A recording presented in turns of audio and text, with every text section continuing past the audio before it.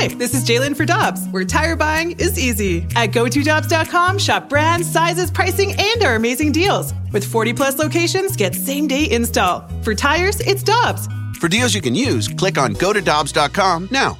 Another day is here, and you're ready for it. What to wear? Check. Breakfast, lunch, and dinner? Check. Planning for what's next and how to save for it? That's where Bank of America can help. For your financial to-dos, Bank of America has experts ready to help get you closer to your goals. Get started at one of our local financial centers or 24/7 in our mobile banking app. Find a location near you at bankofamerica.com/talktous. What would you like the power to do? Mobile banking requires downloading the app and is only available for select devices. Message and data rates may apply. Bank of America N.A., member FDIC.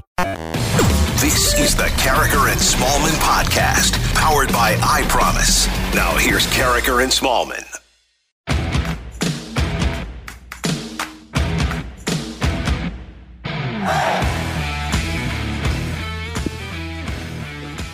Guess what day it is? Huh? Hump Day? Good morning, everyone, and welcome to Carricker and Smallman on 101 ESPN. It is 7:01. Your time check brought to you by Clarkson Jewelers, an officially licensed Rolex jeweler. Last day of the week for Michelle Smallman, who's going to take a brief, well-deserved vacation after today. Good morning. How you doing? Good morning. Yeah, that's the only positive thing for me this morning. What else is going on, Michelle? Randy, the Cardinals. Where do we begin? I'll just start with this. I am concerned. I'm concerned. Concern is a good thing. As Rick Orton told us yesterday, you're never as bad as you look and you're never as good as you think you are, but things are bleak right now. I go back to, this is kind of an early Uncle Randy, which we have coming up, by the way, later in the show today. Is it going to be at 8:15? Yeah, I think we're an hour late. Oh, no, Ask Uncle Randy is almost at the end of the show, 9:45 today. Wow. So, but anyway, an early Ask Uncle Randy. Back in the day, back in my day, the old St. Louis football Cardinals had a head coach named Gene Stallings, who was from Paris, Texas. He came here from the Cowboys. He'd been an assistant to Bear Bryant at Alabama, and he always maintained his Texas drawl. Okay. And that's where, for example, the phrase, "the fun is in the winning," came from. Well, he started off 0-5, and I recall in about week 4 of that season, maybe week 3 after they lost, we all go into the press conference, and he says, "Fellas, we're kind of scuffling." And the Cardinals are kind of scuffling right now. 6 consecutive losses. Yeah. A lot of guys on the injured list. And it just feels lackluster. It feels as if there's no light at the end of the tunnel. And I'm wondering if this is the earliest, perhaps, in our history of working together, the earliest point in the season that we have a full panic bus. Oh, I think, people are definitely on the panic bus. I think they should be. Because normally we'll wait till the All-Star break, or in hockey, you'll wait till it's closer to the end of the season to really rule out a playoff position. But it feels like people are on the panic bus as we sit here on June 9th. Well, Michelle, my sincere hope, perhaps even prayer, is that Adam Wainwright can stem the tide tonight. Because if Adam Wainwright does not stem the tide tonight, by the time you are back next Tuesday, the Cardinals will have lost 11 in a row, and they'll be at least 7 games behind the Cubs. Yikes. Because if Adam doesn't win, they're getting swept by the Cubs. And this is what happens when you lose your number 1 starter in Jack Flaherty. And the guy that you hope can step up and be a number 2, Carlos Martinez, allows 5 runs on 7 hits over 4 innings and has his Randy Carricker bad golf hole. I texted Danny Mac last night. Carlos Martinez pitching is like me playing golf. I can go par, 10. And that's exactly what Carlos does. He goes scoreless, 5. And then scoreless again, and then all of a sudden he's out of the game. And Carlos Martinez, the 2 times this season when the team has really needed him, when the pressure was on, when the moment was there, the opportunity presented itself for him to rise to the occasion. We had a historically bad outing, and then we had him blow up again last night, which is not great. And even though I have confidence in Adam Wainwright to go out there and put the Cardinals in a good position, I don't know if I have confidence in the offense, Randy, to back him up. So even if Adam Wainwright goes out there and helps his team out when they need him, which we've seen him do many times before, the team as a collective, I don't know if they're capable of pulling out a win right now. Yeah, they look really, really bad. And I'm with you. I don't know if they are either. But and here's the thing.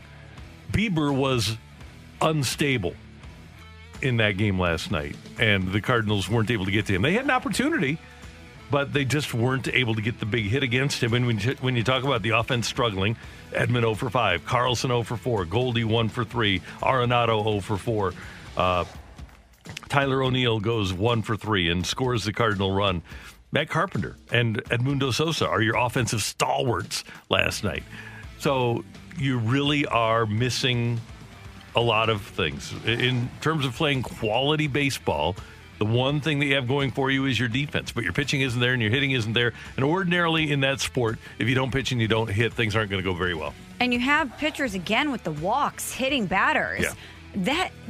That's one thing that we had seen as a negative trend before the injuries happened, before we saw the stagnation of the offense. So to have all of these things come together in a terrible confluence, it's just I feel like Dumb and Dumber, where it's like we're losing our jobs, our pets' heads are falling off, everything is going wrong for the Cardinals at once. Mercury is in retrograde, by the way. Oh, is it? So well, there you go. So maybe when we come out of that, I think it's June 22nd, we can think that things might turn around. Good. Tonight, Waino does go for the Cardinals. He'll be opposed by Giancarlo Mejia. I'm going to call him Giancarlo because it just sounds better, even though it's probably Giancarlo's. I'm going to call him Giancarlo Mejia. And he's won his only start. He's 1-0 with 0.00 ERA and 9 strikeouts. And Adam Wainwright will be with us in the 8 o'clock hour here on 101 ESPN. Looking forward to chatting with Waino, as always. But 65780, are you on the panic bus right now with the Cardinals? Is it too early, or are you on the panic bus? If it actually, maybe let me rephrase that. If you're not on the panic bus, 65780, let us know why. I'll tell you what, Michelle, last night, you felt like the Cardinals had a chance just because the Indians can't hit. Exactly. And they put 10 up on you. So, yeah, this is bad news. It is. And we're the Sunshine Lollipop Show. We're the positive show. Yeah. And if we can't find any positivity here, you know it's bad. But when Carlos, his last 4 2/3 innings, 15 runs. He's allowed 15 runs. That's probably not going to win you many games. No. But at least he's giving him... Oh, no, he's not giving him innings either.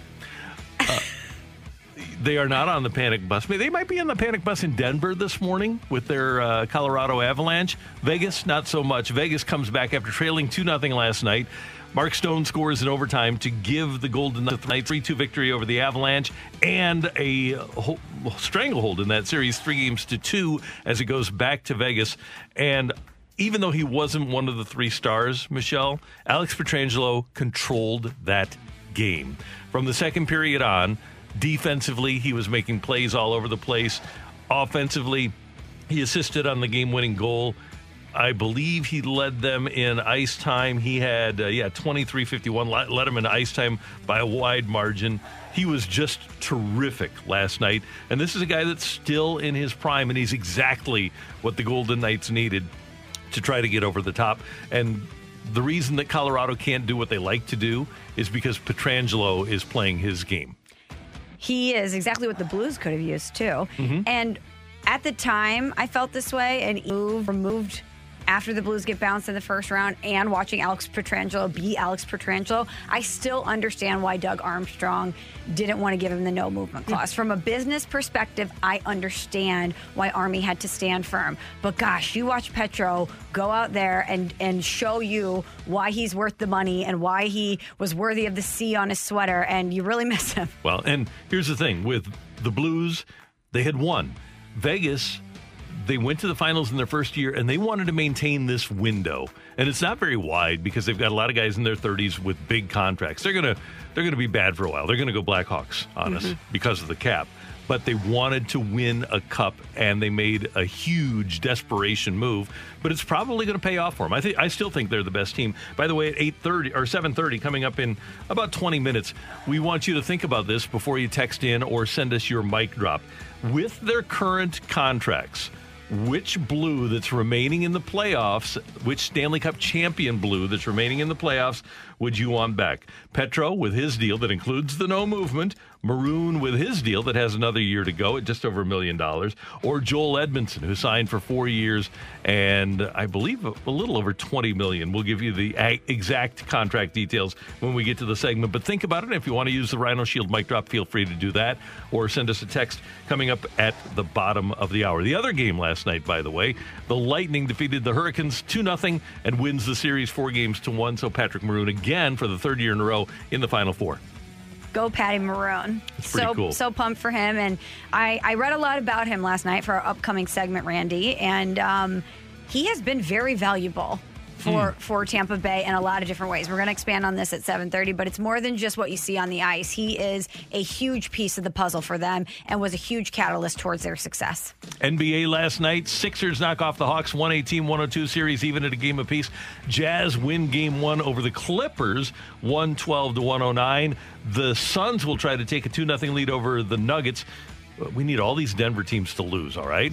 Yes, but it's easy for us to cheer against them, not only because the Kroenke family owns them, but we're cheering for Petro. We love Petro. Yep. We want him to have success. And how can you not be cheering for the Suns? They're probably the most likable team left in the NBA playoffs. Yeah, I agree. I'm with you there. I'm not going to root for Michael Porter Jr. over the Suns because I like the Suns better. Yeah, of course. I'm not rooting. Even if Michael Porter Jr. wasn't on the team, we're not cheering for them. The only reason that Porter's on the team is because it's a Mizzou team, right? Yeah, sure. Now, here's the question. What if Bradley Beal or Jason Tatum was playing for the Nuggets? I'd feel sorry for him. I would too. But we still couldn't cheer for him. Couldn't cheer for him. Nikola Jokic wins the MVP of the NBA this year. That's his first. And that brings you up to date on everything that's happening. Cardinals again. I don't know if we even gave the final. They lost 10-1. Can I read some texts? Sure. I'm not on the panic bus. Over the course of a long season, I never panic until the Cardinals are actually eliminated. Plus, the current lineup isn't even close to the healthy team lineup. This is true. Harrison Bader said yesterday that he is in 24-hour pain, nonstop pain with that broken rib, and he's not close to being back. Paul DeJong rehabbing in Memphis, closer to being back. 24/7 pain. Yeah, with a bad rib. Think about this. And Harrison Bader's a tough guy. Good player, tough guy. And he's in 24/7 pain with a cracked rib, all right? Isaac Bruce played in the Super Bowl after getting a cracked rib on the second play of the game. But when you're in the Super Bowl, you just find a way to get through. Yeah, he did. That's incredible. Because it hurts to breathe. Ryan O'Reilly, too. Didn't he have cracked ribs? Against Winnipeg. Right. In the Stanley Cup playoffs. Unreal. Respect. That's Michelle. I'm Randy. Coming up, we're going to talk some more Cardinals and find out where they go from here with former Redbird Xavier Scruggs. He's next on 101 ESPN. We're right back to the Carricker and Smallman podcast on 101 ESPN.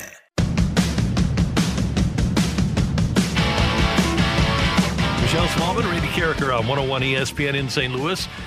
Friend of the show, Xavier Scruggs. Xavier is the Cardinals consultant for diversity, equity, and inclusion. He's a broadcaster. He'll be on the game tonight on ESPN between the Angels and the Royals. And he has a new podcast coming out called The Bigs. And fortunately for us, Xavier is with us on the Brown and Crouppen Celebrity Line on 101 ESPN. Mr. Scruggs, we know you're busy, so we appreciate your time. How you doing? No, I'm doing good. Thank you guys for having me. I'm excited to jump on here this morning in between picking up Fruit Loops on the ground with my kids this morning. But, yeah, everything is good over here. Hey, I want to know about The Bigs, the podcast. Yeah, The Bigs, man. This is something really special. It's actually been in the works for probably close to a year now, just between a lot of discussions with MLB and making sure that this was promoted the right way, marketed the right way, branded the right way, and for all the right reasons, right?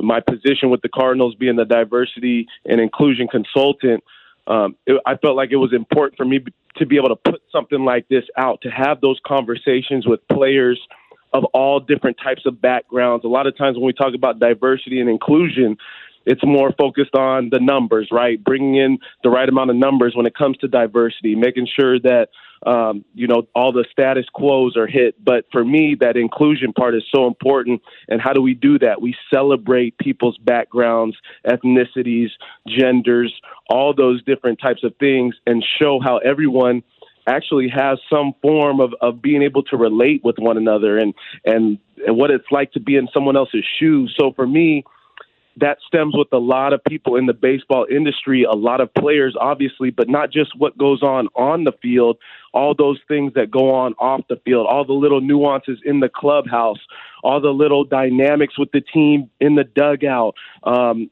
team dinners, and just so many opportunities to talk with guys that have been through so much in their journey to, quote unquote, their own success. Everybody defines success differently. And that was an opportunity for me to hit what success looks like for a lot of different guys. And then also what failure looks like, because we know just as much as anybody, there's a lot of failure in this game. And how do you bounce back from that? Those things became so important to me when sitting down with these guys.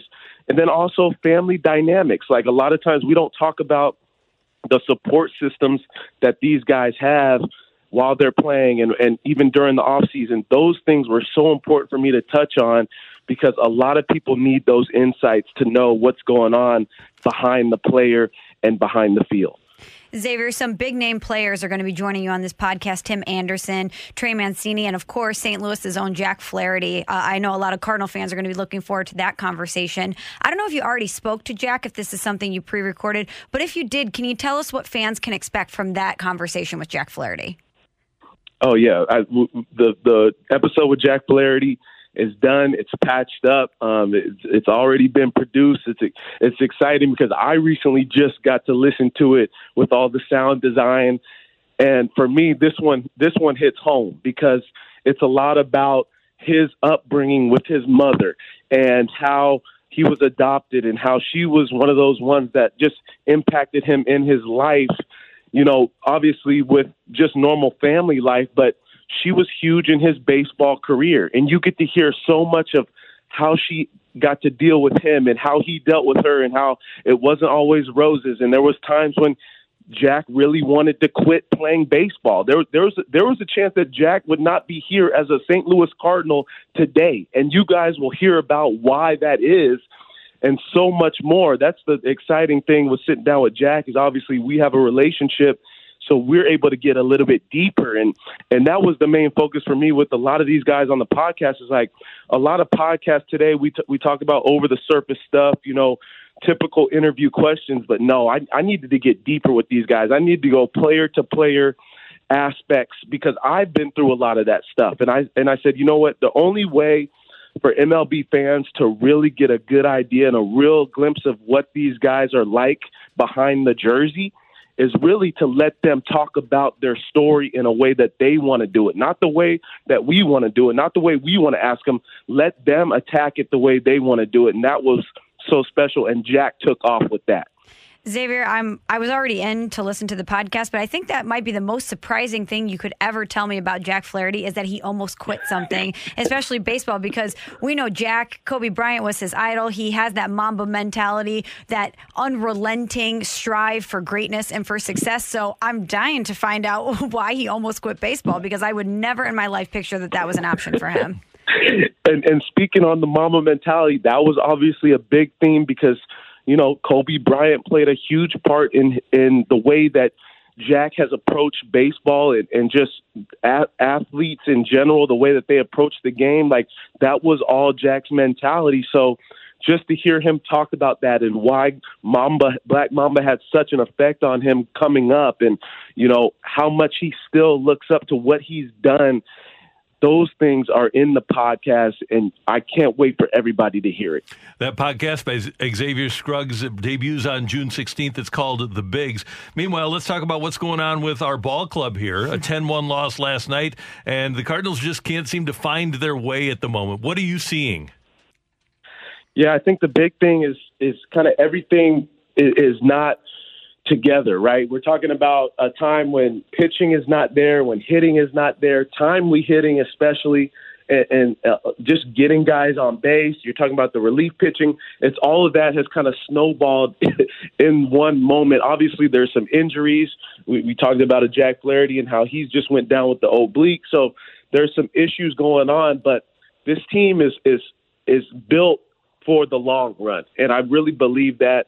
And I think there's opportunity for the team, especially going into the middle of this month, going again after they get done playing the Cubs, playing Miami, and then you have an Atlanta, then you have a Detroit, Pittsburgh, and then an Arizona, and then a Colorado. So those series, they have to really take advantage of, because those are against some weaker teams. And I feel like if they're able to really take off during that time, they will be just fine.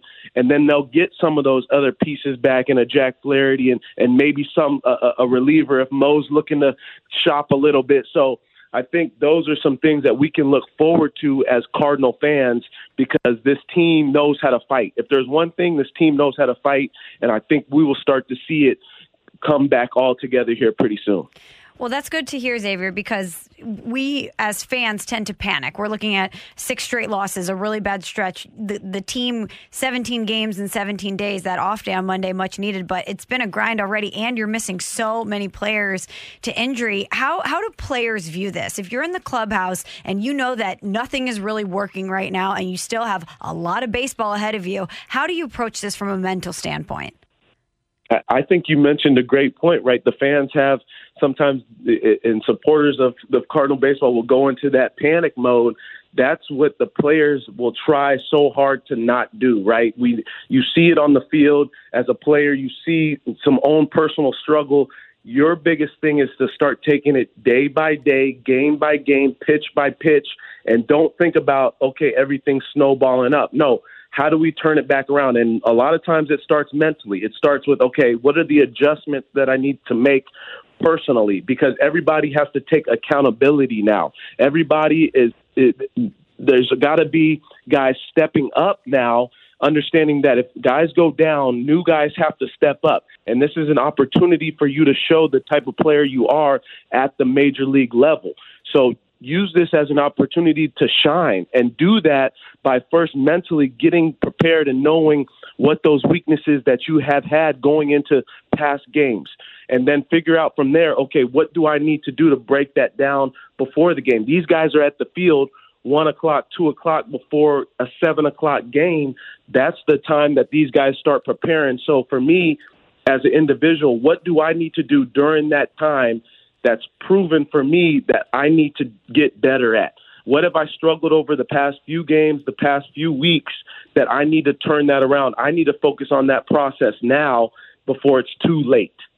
Xavier, along those lines, the Cardinals have counted on Yadi Molina for 17 years to settle things down. When events like this happen, we can always just fall back on Yadi, and he'll help the pitching staff calm down. He'll always deliver that big hit.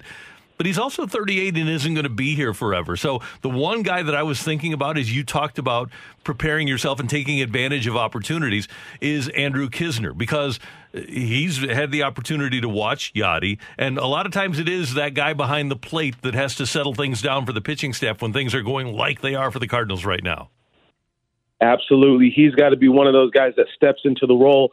And for him, he's had a back seat to seeing the way Molina does it. So he can apply that same pressure, that same focus towards the pitching staff, but then also do it in a way a little bit different, his own style. So I think it's important for him to really step up in that role. He's got to be the guy when it comes to that. He's got to be, more comfortable being that person, because he knows Yadi, like you said, he's not going to be here for much longer. So somebody has to step up, and it has to be him. And then also in that clubhouse, I look to leadership from Goldschmidt and Arenado to help turn this ship around and make sure that it's going the right way. Obviously, Schilt plays a huge role in that, but you talk about clubhouse leaders, that's when this becomes so much more important. And I look to guys like even Carpenter, who's been there for a long time. He's got to be in that leadership role. He may not be performing to the level that we want him to or that he wants to, but he still has to be a leader when it comes to that clubhouse. This is the time the leaders have to be vocal and step up. Xavier Scruggs, always good to hear your voice, and we look forward to hearing your voice tonight. Royals, Angels on ESPN. It should be fun. All right. Thank you, guys. You guys have a good day. We'll talk to you soon. Thank you, sir. Appreciate it. That is Xavier Scruggs cleaning up Fruit Loops and joining Carricker and Smallman. He's a busy guy. He is. And The Bigs is his podcast, and that'll start on all of your favorite podcast platforms starting on June 16th. And I'm like you. I'm looking forward to the Jack Flaherty episode. Can you imagine Jack Flaherty at any point in his life ever saying he wanted to quit anything? Can't. It is such a part of his DNA, that Mamba mentality, that, as I mentioned to Xavier, that relentless pursuit of greatness, that I can't imagine him saying uncle or waving the white flag. That's Michelle. I'm Randy. Coming up, there are 4 former Blues Stanley Cup champions still alive in the playoffs. If you could have back Alex Pietrangelo, Patrick Maroon, Joel Edmondson, or tell you what they are on the other side of the break, who would you pick? We want your texts and your mic drops next on 101 ESPN. We're right back to the Carricker and Smallman podcast on 101 ESPN.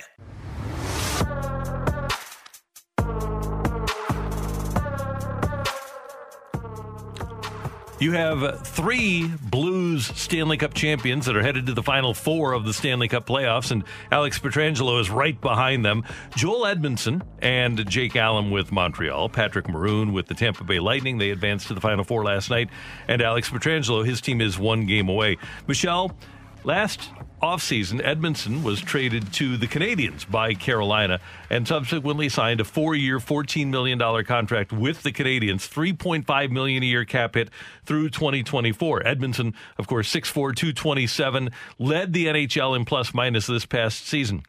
Jake Allen, as the backup to Carey Price, signed a 2-year deal for $5.75 million, a cap hit through the 2022-2023 season at $2.875 per.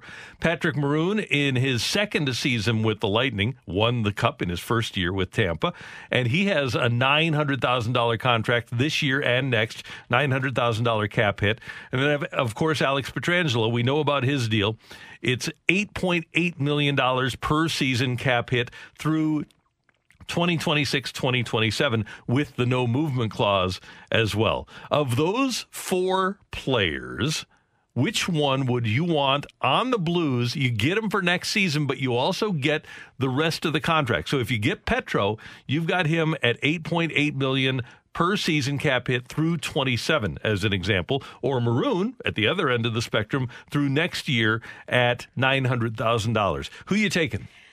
I think this answer is pretty obvious, at least from where I'm sitting, and I'm surprisingly not picking Alex Pietrangelo, who the Blues could have absolutely used this past season, and we're seeing his skill set once again on display for Vegas right now. When Alex Pietrangelo is dominant, he can take over a game. He's absolutely amazing. But, Randy, when I look at some of the issues the Blues had this past season, or maybe some of the characteristics that this team was lacking, they really missed that gritty, tough personality. And during a lot of stretches, Craig Berube called them fragile. They really missed a guy that wasn't afraid to get in front of the net, get that big body in front of there, get those greasy goals.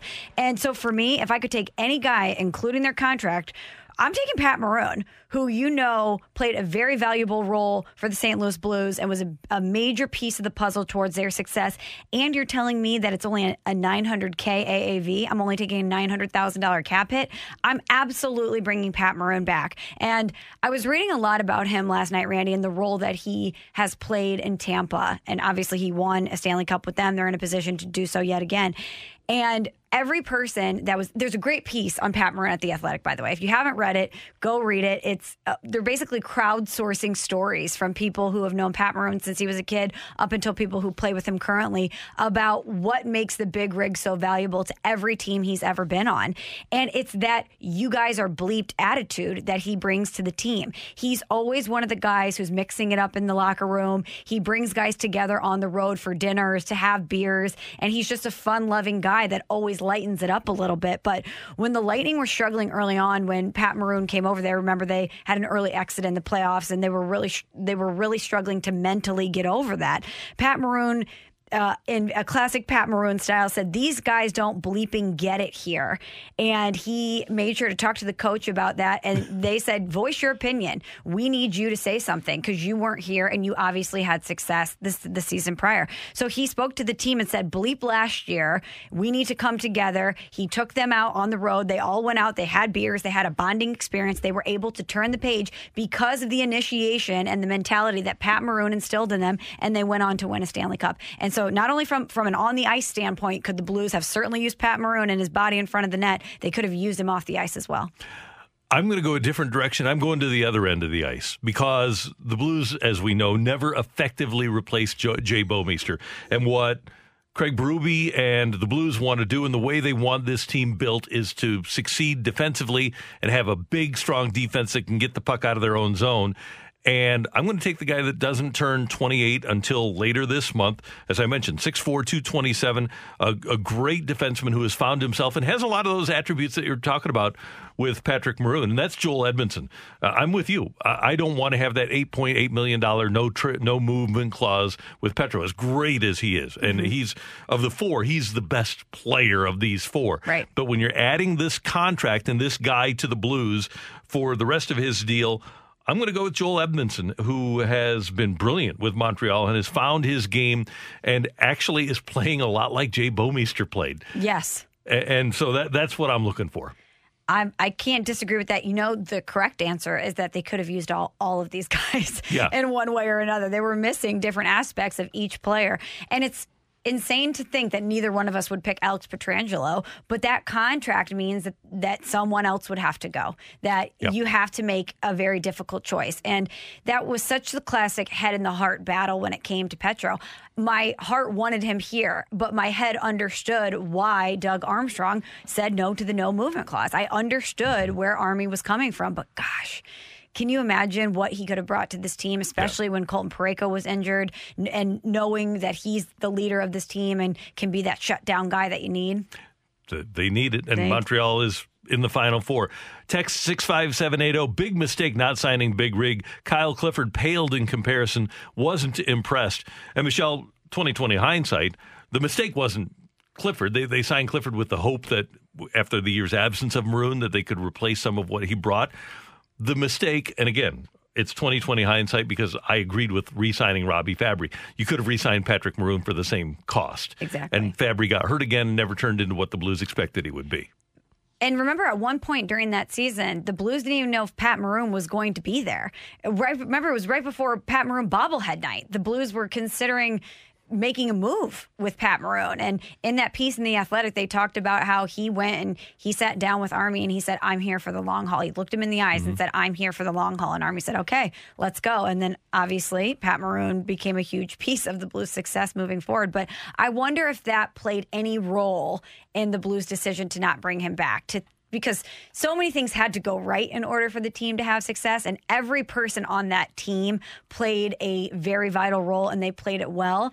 And I wonder if the Blues looked at the season as a whole, the season in totality, and they wondered if the success Pat Maroon had was something he'd be able to replicate. Because, yeah, you're right. Where we sit right now looks like a mistake not bringing him back. And a big guy who admittedly was not in great shape. I mean, he had a T-shirt that said chubby but effective, right?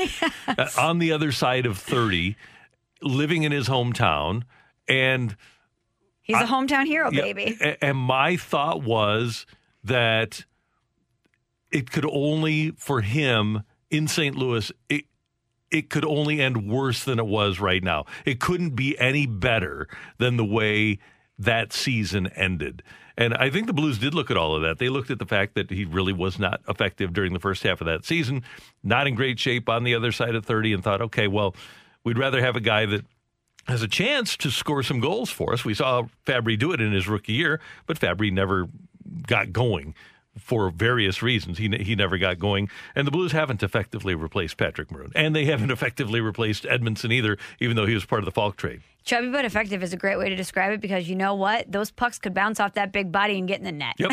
You need that guy. That big body to block the goaltender, I'll take it all day. Yep. And you talk about what the Blues missed primarily during the playoffs, it's what Michelle wants back and what I want back. It's size on both ends of the ice.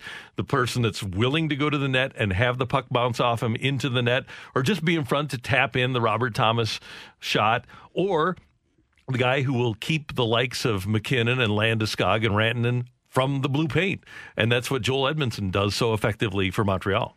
From the 314, Pat Maroon, by far, cheap contract. We miss his confidence, his locker room presence, and his possession ability so much. The only pest left on this team is David Perron, and losing him in the playoffs, the Blues had nothing. They need some sandpaper. There's no doubt about it. And you'd hope that Clifford would be that guy, and he was kind of invisible.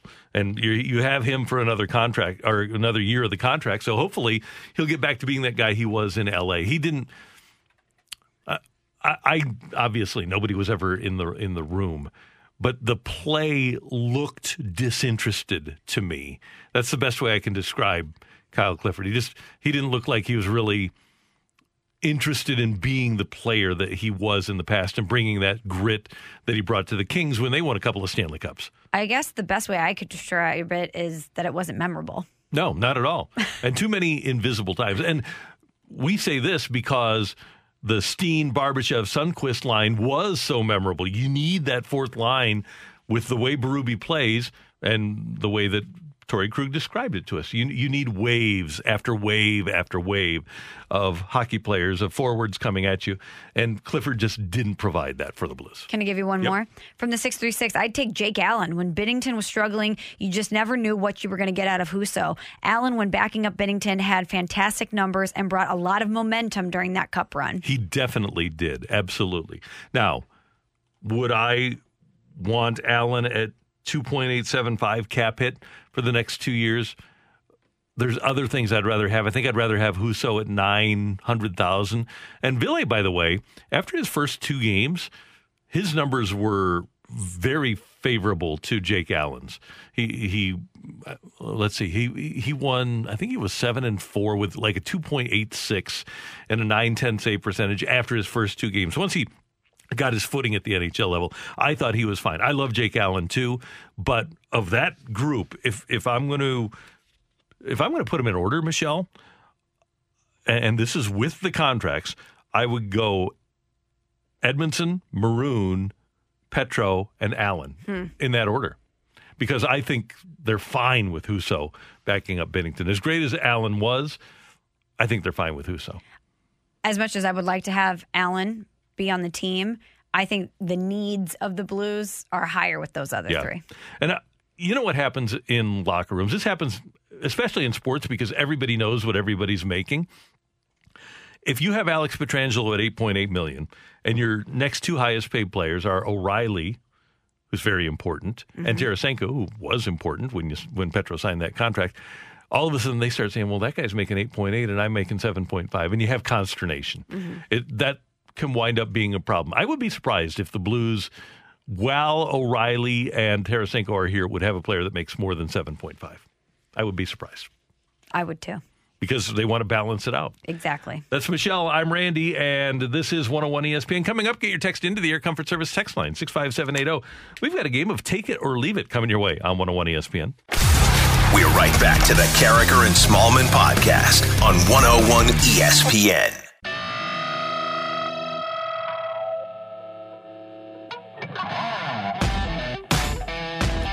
Carragher and Smallman on 101 ESPN. Michelle and Randy with you. Take it or leave it now. Text in your Tioli to 65780, and Emily will have them for us. As you know, Michelle, the Cardinals are struggling. They've lost 6 in a row. They're falling further behind in the NL Central. Take it or leave it. John Mozeliak should make a trade for the sake of making a trade.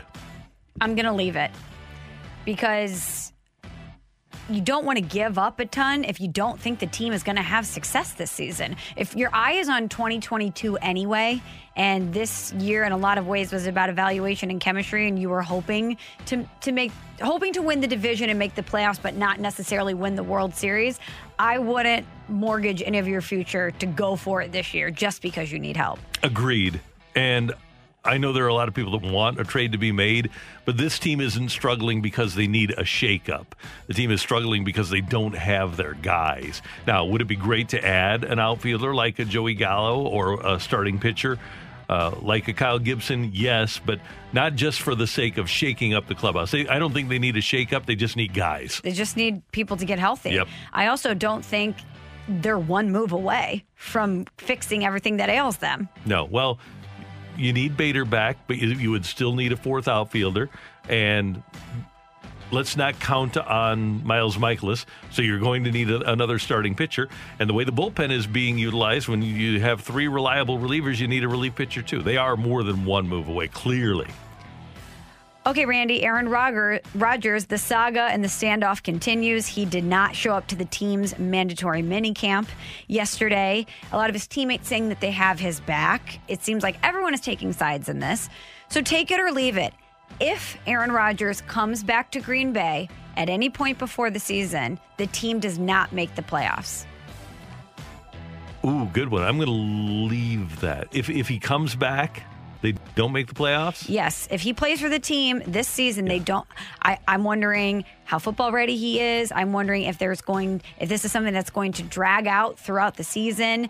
The discontent, I should say. I wonder if his teammates, even if they're publicly backing him, are feeling a certain type of way about this. And I don't wonder if he does play, if the team does not have the success they're hoping to have.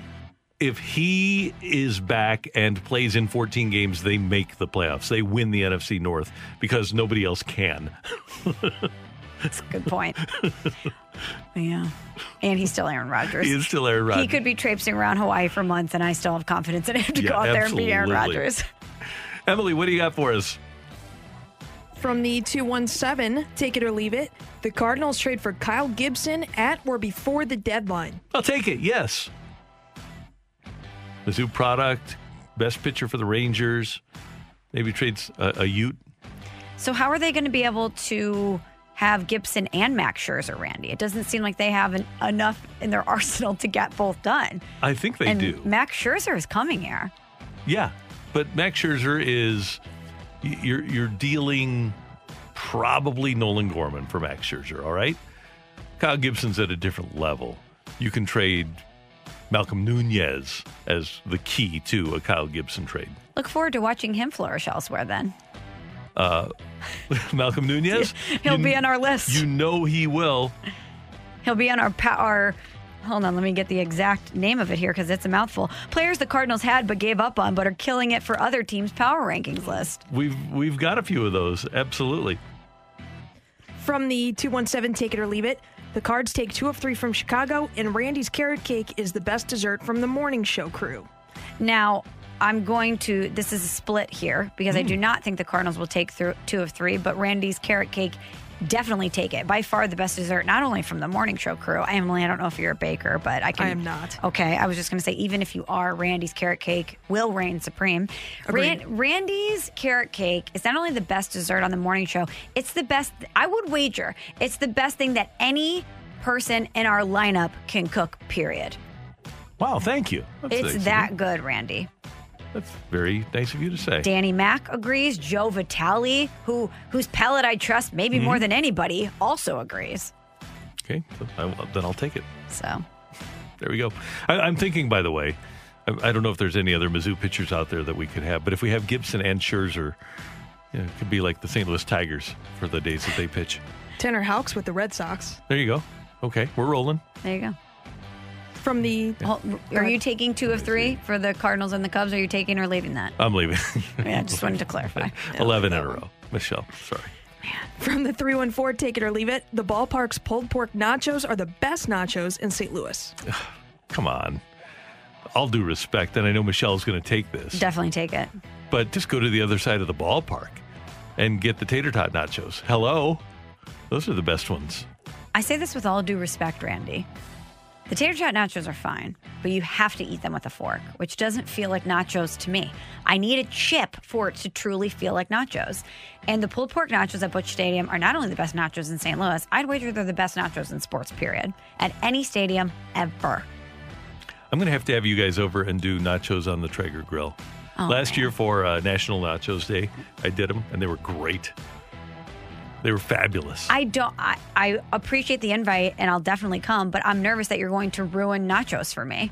Like, any nachos that I have after your Traeger nachos are never going to compare. Just like I could never order carrot cake anywhere else. Well, let's start here then, because I could ruin it for you right off the bat, or you could be intrigued. Okay. Are you okay with barbecue sauce on the top of your... Oh, and by the way, they did have pulled pork, so you'll be intrigued. I know, but I'm saying they're going to be so great that you're going to ruin nachos for me. I'll never have better nachos likely than the ones that you're going to give me. But the fact that you're at the ballpark changes things, I think. That's true. So. Just the same way I feel about hot dogs. You could make me the best hot dog on your grill, but it'll never be better than a ballpark hot dog, period. I'm with you.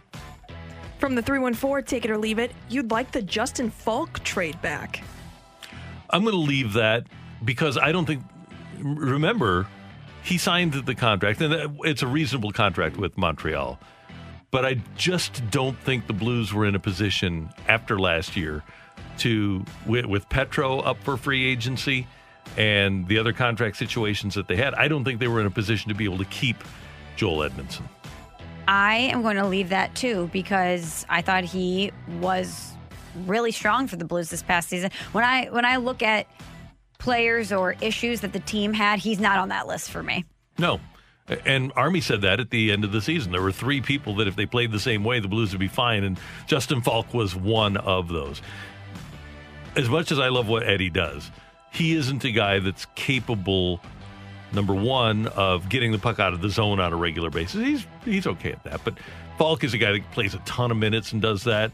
And there are moments, not to the Pietrangelo level, where Falk can control the play of the game.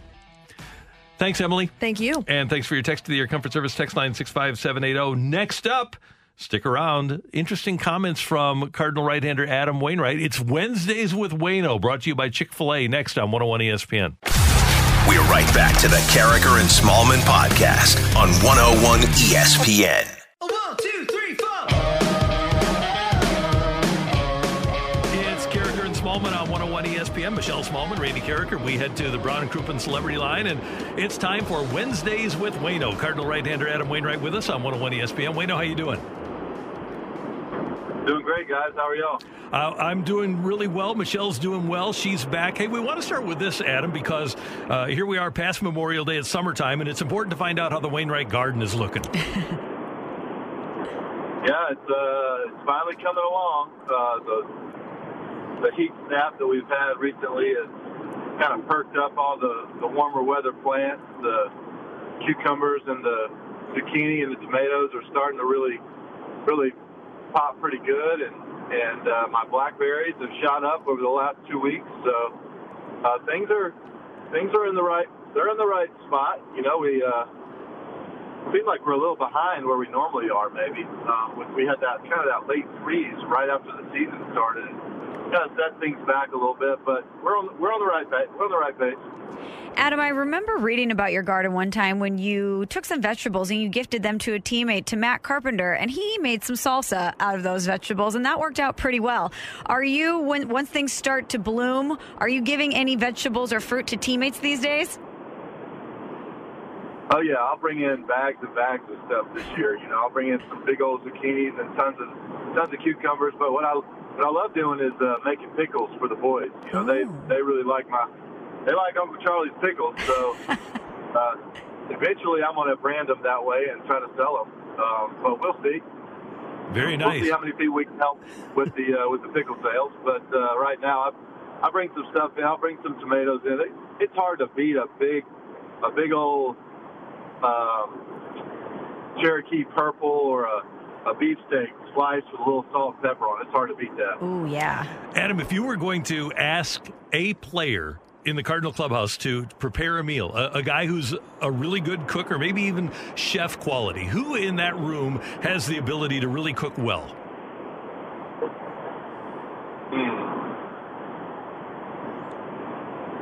Usually smart people are good cooks. Revia would have been an obvious answer, but he's gone. Mm-hmm. Bowman was a good cook, I know. That's a good question. Let me think about it. I know who it would be. Yachty, because I love Puerto Rican food, and they do it right over at his house for sure. Great. That sounds awesome. Well, Shane Bieber went for Cleveland last night, and Randy and I were talking about how much we love watching him pitch. Is there a guy in the league, not a Cardinal, that you love to watch pitch, a guy that you just look at and you really admire his craft? Yeah, there's a couple guys that I'm going to give you. I mean, obviously, the obvious answer is the DeGrom. You know, those guys, DeGrom and Scherzer, those are the easy answers, right? Like, anytime they're pitching. I'm going to give you two guys, though, that are a little less known. One guy's really pitching great this year, Brandon Woodruff from the Brewers.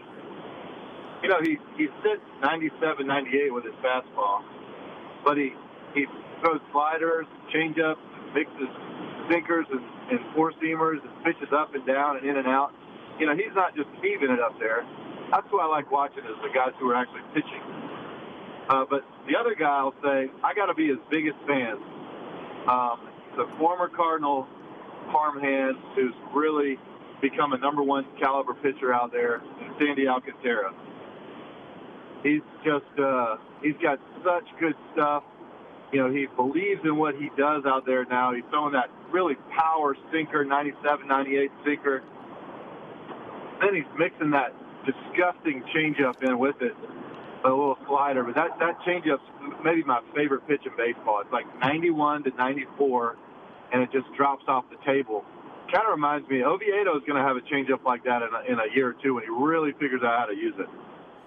Hey, Adam, we see you talking to Oviedo in the dugout. We've talked about your conversations with him, how you've talked to him. When we're watching you talk to him in the dugout, what's a typical Adam Wainwright, Johan Oviedo conversation about? Well, the other day he pitched 4 innings and he gave up 2 runs, and he threw 65 pitches, and we had to hit for him because we were having trouble scoring runs, and we had bases loaded. And it was just, you know, we had to do it. That's one of the only bad things about the National League ball is for a starting pitcher not being able to, you know, pitch three maybe 4 more innings there. But what I kept encouraging him with was he went out there and pumped strikes. He was ahead of batters. He was working ahead in the count. He was getting strike one a lot. Going into that game, it was like 42% or something on first pitch strikes. And the other day he was at 82%. So he jumped 40% on his first pitch strikes, which is a tremendous number for a starting pitcher to have. You got 82% first pitch strikes. You're going to be on the attack all day long. You're going to put the hitters on the defensive. But for a guy who's really struggled with walks this year, you know, that was a very encouraging sign. He went out there, he attacked, he got strikeouts. At one point, I think he struck out 4 or 5 people in a row. Just got great stuff, but he just has to learn how to use it, you know. And so I was just fired up for him in the fact that, all right, he gave up a home run, he gave up a 2-out base hit, another time to score a run. Big whoop. You pitched today. You gave us a great chance to win the game. And you were probably going to be in line to pitch 6 or 7 innings had we scored a few more runs or whatever. So, you know, that's a big step for a young pitcher. So, I mean, even sometimes a young pitcher like Ovi or anybody will see the 4 innings and get discouraged, where I just was reminding him that was a great step in the process of becoming a pitcher and not just a thrower. And that's a game you can build off of. That's great, Adam. I'm curious if that transcends to other things, that advice and that leadership. So your team right now going through a bit of a rough patch, not the results you want on the field, but dealing with injuries, really tough. So after a game like Sunday, when you had 17 games in 17 days, the team rallies back from a 7-run deficit, and you ultimately don't end up winning the game. Afterwards in the clubhouse, what's that like? Take us behind the scenes. Does Mike Shildt come out and say something to the team as a veteran voice? Are you there to encourage your teammates? What's that process look like? Actually, we had an incredible meeting before the game. You know, it's been a grind. We've had a lot of games in a row. Can y'all hear me okay? Yeah, we got you. Yeah. Okay. It's raining hard. I'm doing this through a speaker. We had an incredible meeting before the game. It's been 17 games in a row we had without any off days. And you sprinkle in, all right, we don't have our center fielder. We don't have our shortstop. We've missed 3 of our 6 potential starters. You know, I mean, we've had a lot of injuries. And I know we're not the only ones, but that's a tough stretch. So, you know, it's easy to sit back and go, well, you know, we lost those games because we were missing some players, and we play a lot of games in a row. Everybody's tired. And it's easy to go, you know, kind of make excuses for that being okay, where part of being a professional is grinding through those things. Part of being a professional is finding a way to win no matter what. And Matt Carpenter called a meeting before the game, and, you know, it's awesome to see that, because Matt's a guy who has led on the field and led in the clubhouse quietly, but never been a call a meeting, stand on the chair, you know, fire up the boys kind of guy. That's never been Matt's style. But what we saw out of him the other day was even a guy who's obviously not hitting like he wants to, stand up and lead in a positive way. It's good to hear from position players every now and then, too, because a pitcher like me, I can stand up and yell and try to fire up the boys, you know, all the time. But sometimes you got to hear from the guys who are in the trenches every day. And Carp's been that guy for a long time. He knows what it looks like to win. He's had some huge moments for us in the postseason. Stood up and reminded us that, you know what, it's been tough, but today, whatever your role is, go out there and find a way to help us win this game. We got down 7-0 really early in that game, and I think without that meeting, we would lose that game 7-0. But we came out, and who was the one? Tyler O'Neill hit a home run, but who was the one that really had the big knock with the base loaded? Matt Carpenter. Bases clear and double, or 2-run scoring double off the center field fence. He goes, man, you can't give a speech and go up there and strike out. So it was a huge moment where we ended up coming tough game in the end, but we walked off that field knowing that we fought our tails off, and we came from 7 runs back, which is almost impossible at a big league level. It just never happens. And we almost won that game, and we're probably in a really good spot to win that game at the end of the game. So, yeah, we lost. It hurt. It stunk. But we go, all right, we're back on track now. Even though that was a loss, that was a tough loss. We needed that game. We just got swept 4 games. We walked off that field feeling a lot better about where we were headed and where our mind was going forward. Hey, Wayno, you just reminded me of a story of the big comeback in Washington in 2012 in the playoff game. And was it you that got knocked out of that game? Thank you for reminding me, Randy. Yes, it was. But wasn't it Chris Carpenter walking up and down the dugout saying we're going to have an epic comeback? Chris Carpenter and Skip Schumacher never stopped believing the whole time, and them just constantly preaching into everybody's minds. Everybody started believing it. You know, like all of a sudden the impossible made perfect sense, and that's the way it goes sometimes. You know, I mean, we're all humans. We're all people. We're playing against a bunch of people too, and sometimes you can look out there and be like, wow, this team's, you know, playing better than us, or we're losing by too much, or whatever. But humans make mistakes. Humans give you chances. Humans, you know, have a leadoff walk, and all it takes is a little bit of spirit in your mind to think that, you know what, it all starts with that leadoff walk right there. You know, that's how it starts. Like, let's go, boy. And then, you know, everybody's like, wait, it does start with leadoff walk sometimes. Then all of a sudden, the impossible makes sense. So things. We were leading 8-0, if I'm not mistaken, one time going into the bottom of the 9th in Colorado. So things happen sometimes, and you just you can never stop believing, because as soon as you stop believing, that's when it stops being impossible. So we keep our minds sharp just in case. Just hearing you describe that, Adam, I just got really fired up. So I can imagine what it's like in a game scenario when the adrenaline's going. But I always love to ask you about the main topic around Major League Baseball. You always give us such insightful and thoughtful answers. And right now it seems like everyone is talking about foreign substances in baseball and how Major League Baseball wants to enforce this. And from the time that you started in the league until now, are guys using substances more, or is it just something that we're now aware of? Because it seems like the way it's described is that this is baseball's secret and that this has been going on for a long time. But as someone who's been in the league a long time, how has this ramped up, or has it? No, I can tell you it's gotten worse. for sure, since I've been in the league. And you know, there's always been guys who use a little bit of stuff because I can tell you the balls now. This is the only thing I'm going to say in support of the pitchers who are using the really, really sticky stuff right now. They're making the balls slicker than they've ever made them, and there's not even any doubt or question in anybody's mind about that. That's one thing that needs to be talked about is whatever they're rubbing the balls up with, the new mud or the new balls and how hard they are and how slick they are.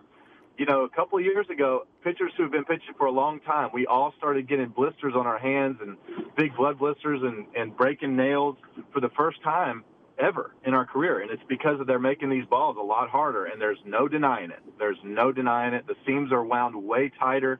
It's much more harsh on the hand, a lot harder to get a good grip. So, you know, I think to combat that, people started using stuff. Unfortunately, they went way above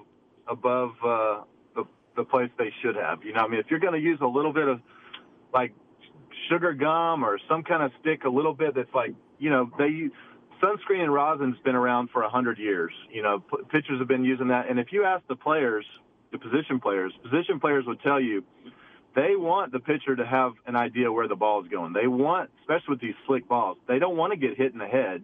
They don't want to get hit in the face, and they don't want to get hit in the arms or whatever. The pitcher needs to have a little bit of tack on that ball. So whether that's making the balls tackier or rubbing them up better or whatever that is, there needs to be a uniform way to do that. Now, the guys who are using all these incredibly sticky substances that you're buying offline and making special serums and all kinds of stuff, that needs to get out of the game for sure. I mean, that's something that, you know, I'll be honest, I experimented with a few years back, and it just didn't work for me, honestly. You can tell now the guys who are using it, they go to their glove every pitch. I mean, they're not hiding it. It's not hard to see. So the big globs of junk that are on people's gloves and stuff, it's a problem. It needs to get sent out of the game. You know, it does. It just is. It's just overboard. You know, at the game's finest moment, it's a competition between the pitcher and the hitter.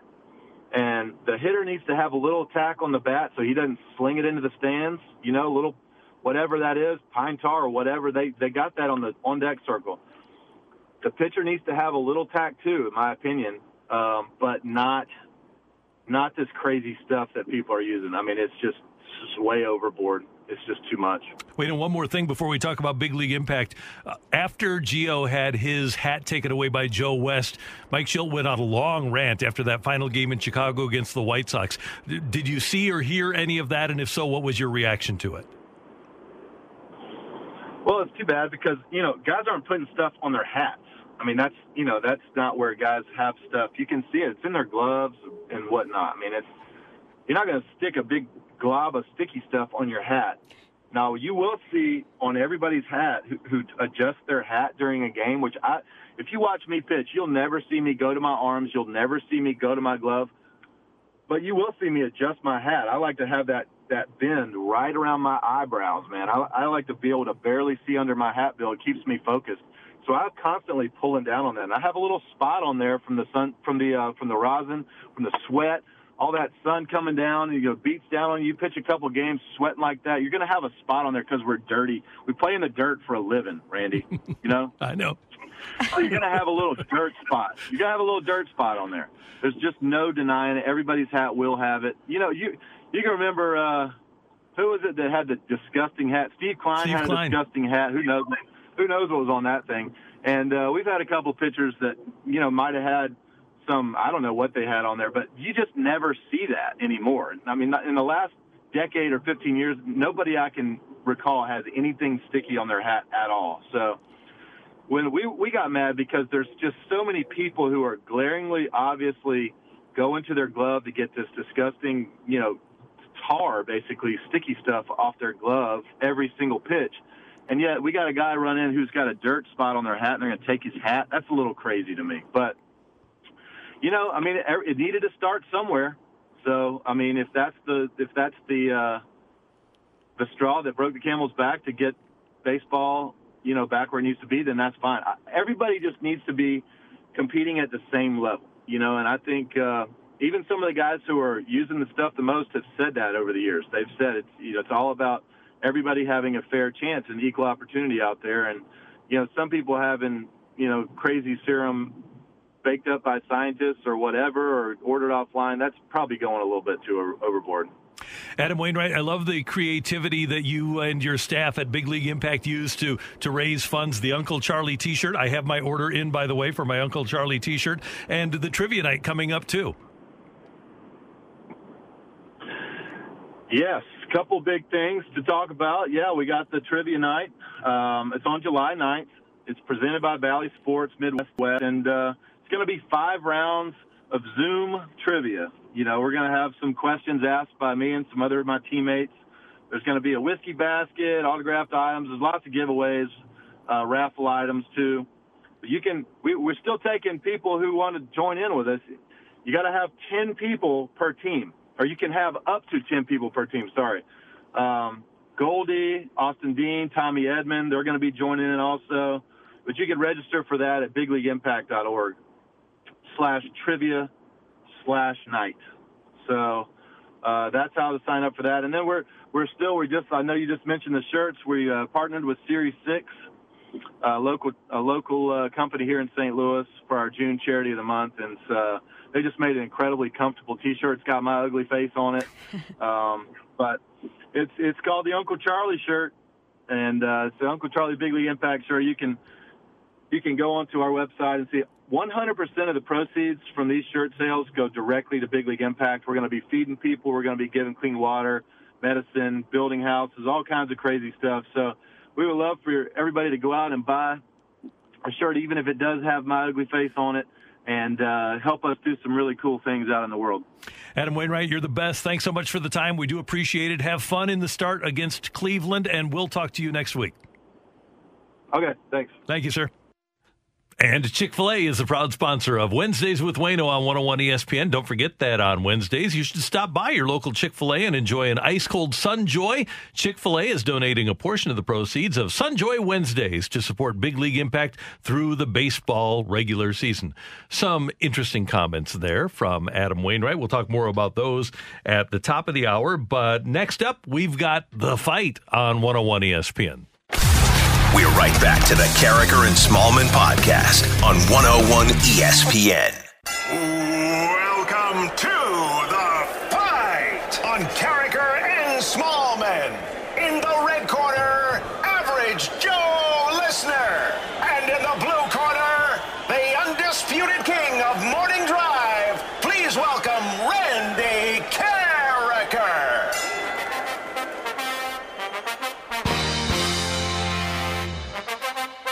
It's Carragher and Smallman, and it's time for The Fight on this hump day. It's 8:34. That time check brought to you by Clarkson Jewelers, an officially licensed Rolex jeweler. Let's welcome in Randy's competition. Luke is with us. What's up, Luke? Good morning, Michelle, Emily. How we doing? We are doing great. Where are you calling from this morning, Luke? Calling from Littleton, Colorado. From Colorado. What brings you to Colorado? I've been working out here for a couple years, but me and my beautiful wife, we are actually moving back to south of St. Louis next month, so we're coming home. Awesome. Well, we are glad to have you back, and enjoy the mountains while you can, and good luck versus Randy today. Thank you very much. Also, thanks for streaming us all the way out in Colorado. Very cool. Absolutely. All right, Luke, question number 1. Patrick Maroon and the Lightning defeated the Hurricanes last night, and they're going to advance to the Stanley Cup semifinals. Who is the Lightning's all-time goals leader? Is it Martin St. Louis? Is it Steven Stamkos? Or is it Nikita Kucherov? St. Louis.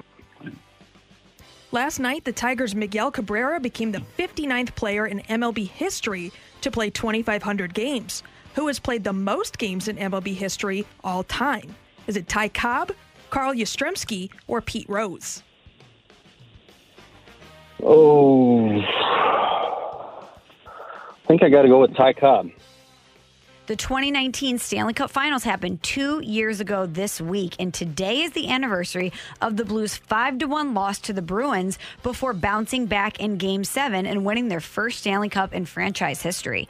Who scored the Blues' lone goal in Game 6? Was it Ryan O'Reilly, Braden Shen, or Alex Pietrangelo? Good question, Emily. Thank you. Very good question. That was a goal. If I remember correctly, it wasn't a call to goal at first, and then it was overturned, and I think it was Ryan O'Reilly who put it in the net. And last question, on this date in 1914, Pirates shortstop Honus Wagner became the second player to get 3,000 hits. Who was the first? Was it Tris Speaker, Ty Cobb, or Cap Anson? What year was it? 1914. Come on, Luke. You remember 1914 well. Yeah. Can you repeat the answers again? Yes, your options are Tris Speaker, Ty Cobb, Cap Anson. Oh, let's take a guess. Cap Anson. Okay, checking our score here. Randy's on his way back in. Gosh, the anniversary of that 5-1 loss. I remember so vividly the anxiety after that heading into Game 7. Oh, my gosh. Thank goodness they won. Yeah. Randy, as you're getting settled in, please say good morning to Luke, who is streaming us from Colorado. Luke, good morning. It's great to have you with us, and it's great to have you listening from Colorado. Thank you so much for doing so. Absolutely. Thank you, Randy.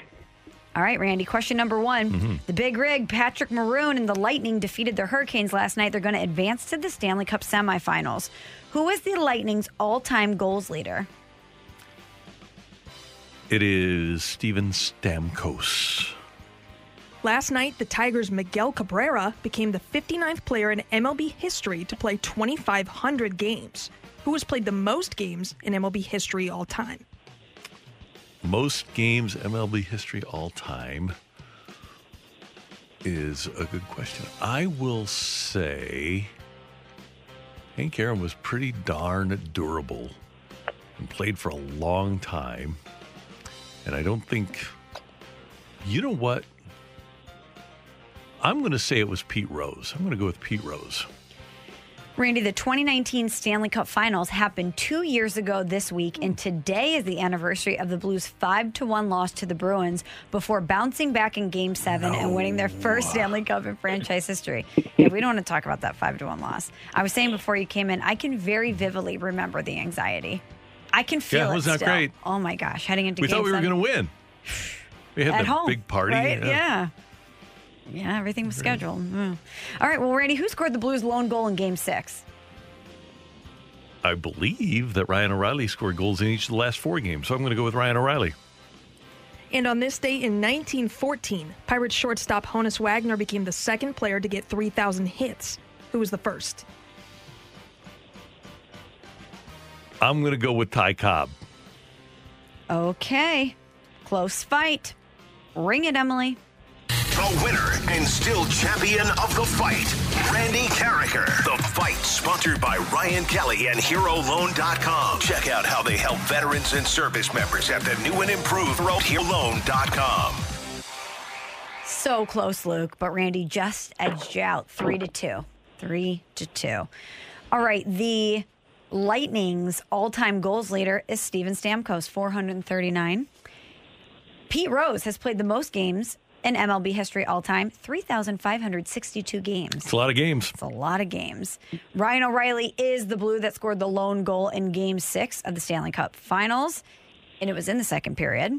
And Cap Anson is the second player to get, the first player to get 3,000 hits, right behind Honus Wagner. And Randy, of course, you remember this. He completed the feat July 18th of 1897. Yeah, and you just don't meet people named Cap anymore. That's I don't know right. why that is. It should be a popular name. Cap. Hi, Cap. Is that just the name, or is that short for something? I don't know, but I think Cap is a great name. Emily's going to look it up. Okay, yeah. I think it's a good name, researcher too. for a moment. Yeah, people are naming their kids all sorts of stuff. Cap needs to make a comeback. Sure does. Adrian Constantine Anson, nicknamed Cap and Pop. Okay, good. Cap and Pop. Wow. Adrian. Pop. I don't know why I did that. That was awkward. I wish I could take that back. Luke, anyway, thank you for listening and enjoy your time in Colorado. We look forward to having you back in St. Louis. Thank you guys very much. And if I could, I would like to give a shout out to my beautiful wife. She is 9 months pregnant and doing an awesome job. So I love you, and keep it up. Keep up the good work. Luke, what's your wife's name? Caitlin. She's listening right now. Shout out to Caitlin. Absolutely. Congratulations on the baby, too. Thank you, guys. Thanks, Luke. Luke, with a baby on the way, joining us on 101 ESPN. So we were chatting with Luke while you were in the Cone of Silence, and Luke and his wife are living in Colorado, but they're moving back to south of St. Louis. I believe he said in a month. So looking forward to having him back home. Great to hear. Yeah. Awesome. That's Michelle. I'm Randy. And coming up next, You're Killing Me, Smalls, on 101 ESPN. We're right back to the Carricker and Smallman podcast on 101 ESPN. All right, we're getting to this a little bit early today, earlier than usual. It is time for... You're killing me, Smalls. So as we know, Randy, the Cardinals in a bit of a tough spot, especially over the weekend when you get swept by the Reds. That's never a great feeling. Not great at all. And I'm sure the Cardinals probably don't love to hear this out of Joey Votto. He didn't mince words when asked what it felt like to sweep the Cardinals over the weekend. A great team series. It's hard to win 4 games in a row. It's especially hard to win 4 games in a row on the road. And I don't know. I think I read the last time we did that was in 1990. And, you know, we had some talking mother in St. Louis after the first series sweep. And it's kind of nice to go on their road, you know, at their road ballpark and let them have it. We had some people sweeping brooms and like that while we were leaving. So how'd you like that? How'd you like that? Going full Kirk Cousins on him. How you like that? Saying the Cardinals were some bleep-talking mother bleepers after they swept the Reds earlier this season. He, Joey Votto, should be really excited. He should be fired up, especially because his teammates did a great job of coming in here. And I wonder if he was even in town with the team. So maybe he was watching on TV. I don't know. He didn't participate in the sweep. And he should be excited for 2 reasons. Number one, he's played since 2008. He's played 13 years in the majors. And the Reds have won the season series against the Cardinals 1 time in 13 years. Oh, by the way, the 1 time they did it, 2011, Cardinals won the World Series.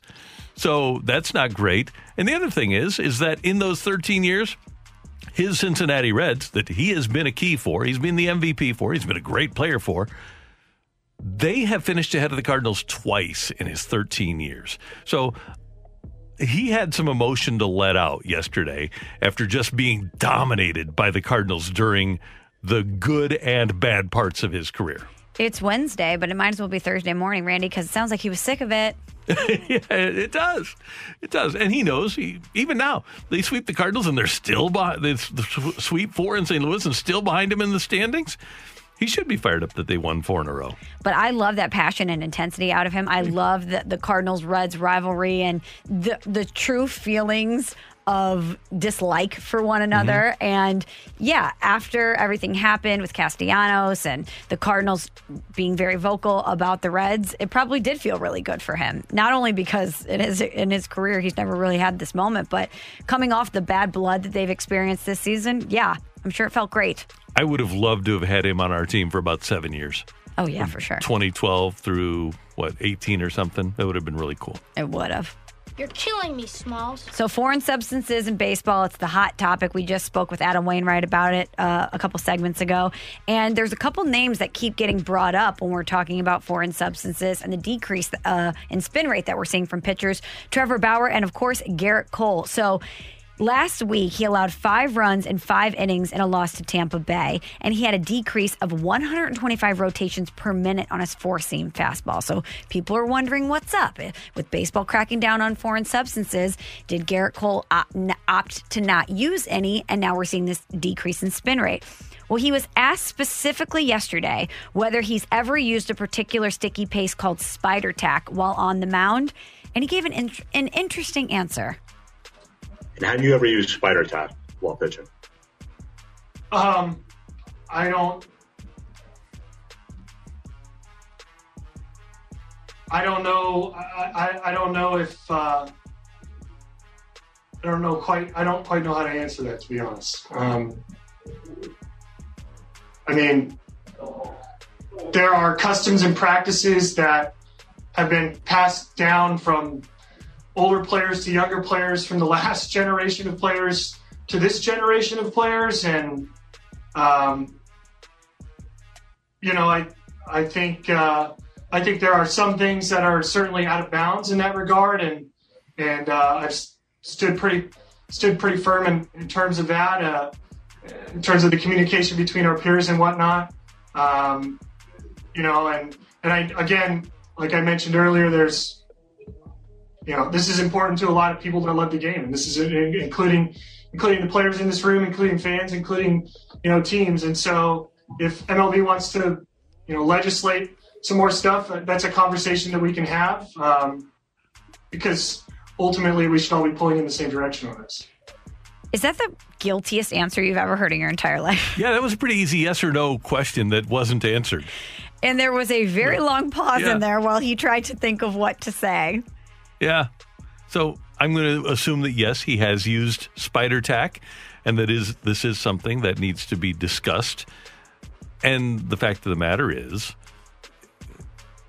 if he gets caught with it, it is against the rules. You're not supposed to have a foreign substance on the baseball, but he hasn't been caught with it yet.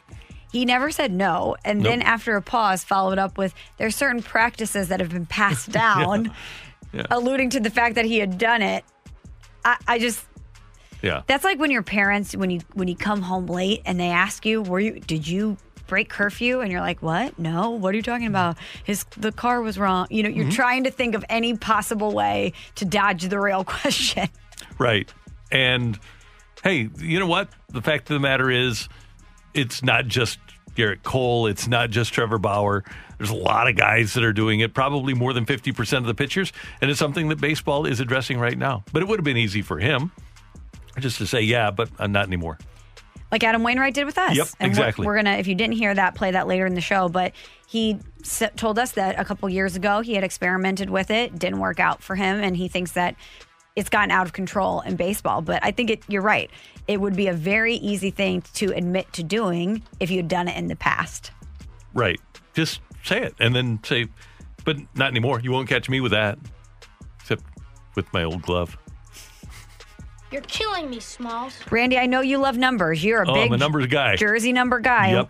I know you were curious and potentially concerned about what number Julio Jones might take with the Tennessee Titans. So he wore number 11 with Atlanta, but in Tennessee, A.J. Brown already wearing number 11. He actually offered it to Julio Jones, but Julio declined, and he's instead going to wear number 2 with his new team. Number 2. 1 + 1 = 2. So Julio Jones is going to be 2 for the Tennessee Titans. Absolutely hate it. I had a feeling you wouldn't like this. I don't think that a player that's 6'3" and 220 pounds should wear number 2. I think that it should be a double-digit number. I think it should be either 19 or 80. He should not be number 2. That is too small of a number for that big of a guy. If Tavon Austin wore number 2, that would be different. What was he, number 10? Yeah. But how did I remember that? I forget because everything. You're in this room. You're a numbers girl. I guess. But yeah, you think I would have repressed my memories of Tavon Austin? Yeah, you'd think so. But yeah, that big guys, big receivers. I think it's kind of fun and funny when a 330-pound guy wears a single-digit number. But when you're a receiver and you're in great shape, 2 is not your number. 1 is not your number. You have to wear a double digit, either in the teens. And I think it's awesome that he said no to A.J. Brown. You keep number 11, or in the 80s. I think he'd be a really good number 80. See, I am under the impression that the player makes the number, not the other way around. And that if Julio Jones goes out there and balls, he'll look great in number 2. He will make that number 2 look so fresh. He'll never look good in number 2. Never. What if he's catching the winning touchdown in a Super Bowl? It won't look good. He might catch it, and it might be fun for the Titans, but it won't look good. In fact, for perpetuity, people will say, man, why didn't he have a better number than 2? I disagree, but I knew you wouldn't like this, so I had to bring it up. If he was a smaller guy, I would be on board, but not a big receiver. You're killing me, Smalls. Okay, Randy, the Nuggets and the Suns square off tonight, 8:30 p.m. on TNT. Phoenix leading that series in the NBA playoffs 1-0. Now, yesterday, the Nuggets, they gathered for a team meeting, and there was a TV in the middle of the meeting, and all of a sudden, NBA Commissioner Adam Silver popped up, and he had a little bit of a message for the team. We want to make sure we turn our attention to Commissioner Adam Silver, who wants to take us through a couple of things. Adam, the floor is yours. Good to see you. You too, Coach. And sorry to interrupt your meeting. As you said, I have some important news. That is that it's my honor to announce that Nikola Jokic is this year's Kia Most Valuable Player. Congratulations, Nikola.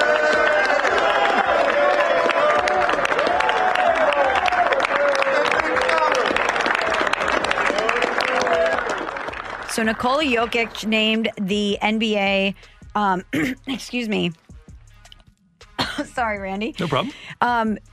Anyway, as you heard, Adam Silver announcing that he is the 6th international player Jokic is to win the NBA's MVP, and the Nuggets drafted him 41st in the draft. And he talked about how he didn't even picture himself being in the NBA. He thought he was going to play in Europe because it's the closest league to his country in Serbia, and that the Nuggets drafted him, and it was a great opportunity for him, and now he is the NBA's MVP. A great story and a great choice, obviously, by Denver, and they might wind up for a really good team. They've done a really good job of finding guys, drafting Michael Porter at 14, getting Jokic, like you said, at 41. He's the only logical choice. If you're voting for the MVP, he's the only guy that played the whole season. You couldn't vote for Harden. You couldn't vote for LeBron. So Kevin Durant wasn't there the whole season. So he's the logical guy. And obviously his team is great, and he was the best player on a really good team. 26, 11, and 8, averaging on the season for a big man, 6'11", 284. He should be the MVP. He's well-deserving. Well-deserved.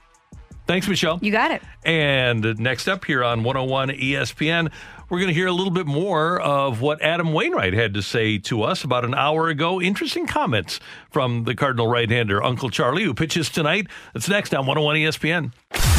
We're right back to the Carricker and Smallman podcast on 101 ESPN.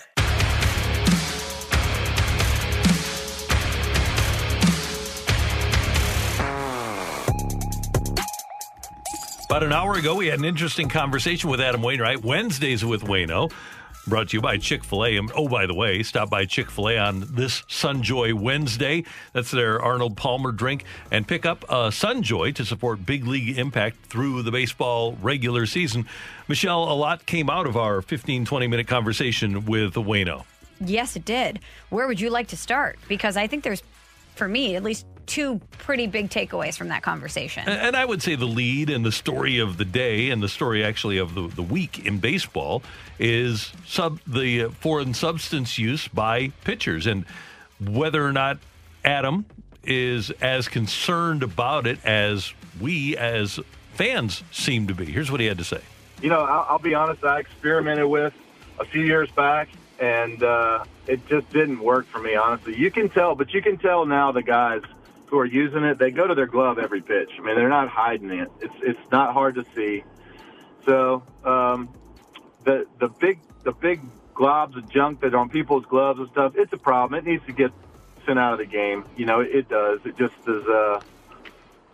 It's just overboard. You know, at the game's finest moment, it's a competition between the pitcher and the hitter.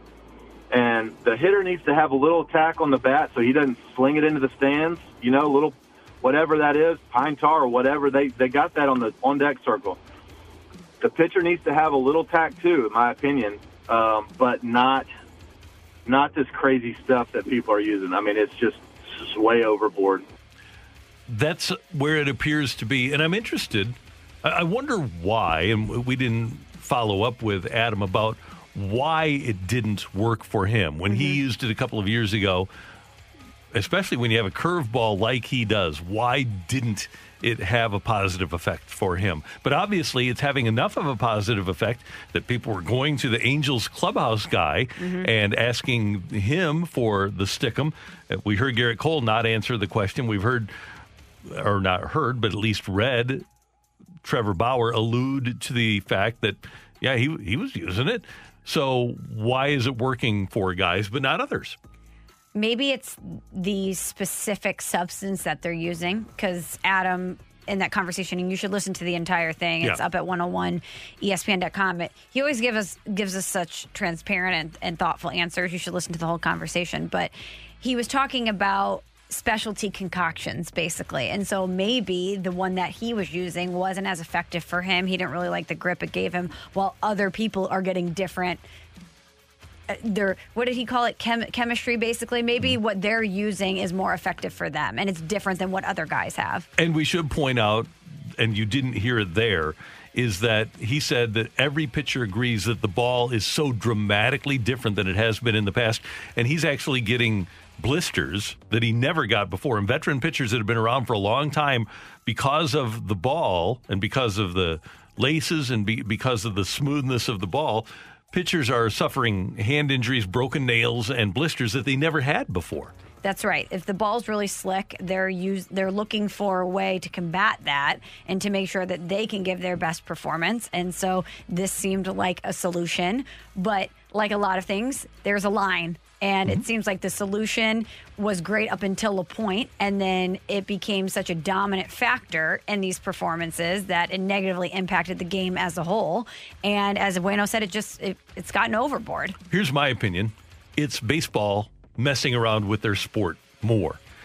If they don't mess around with the ball, we probably don't have this problem. It's a problem that baseball has brought on themselves by trying to juice up a ball and get it to fly out of the ballpark to enhance offense.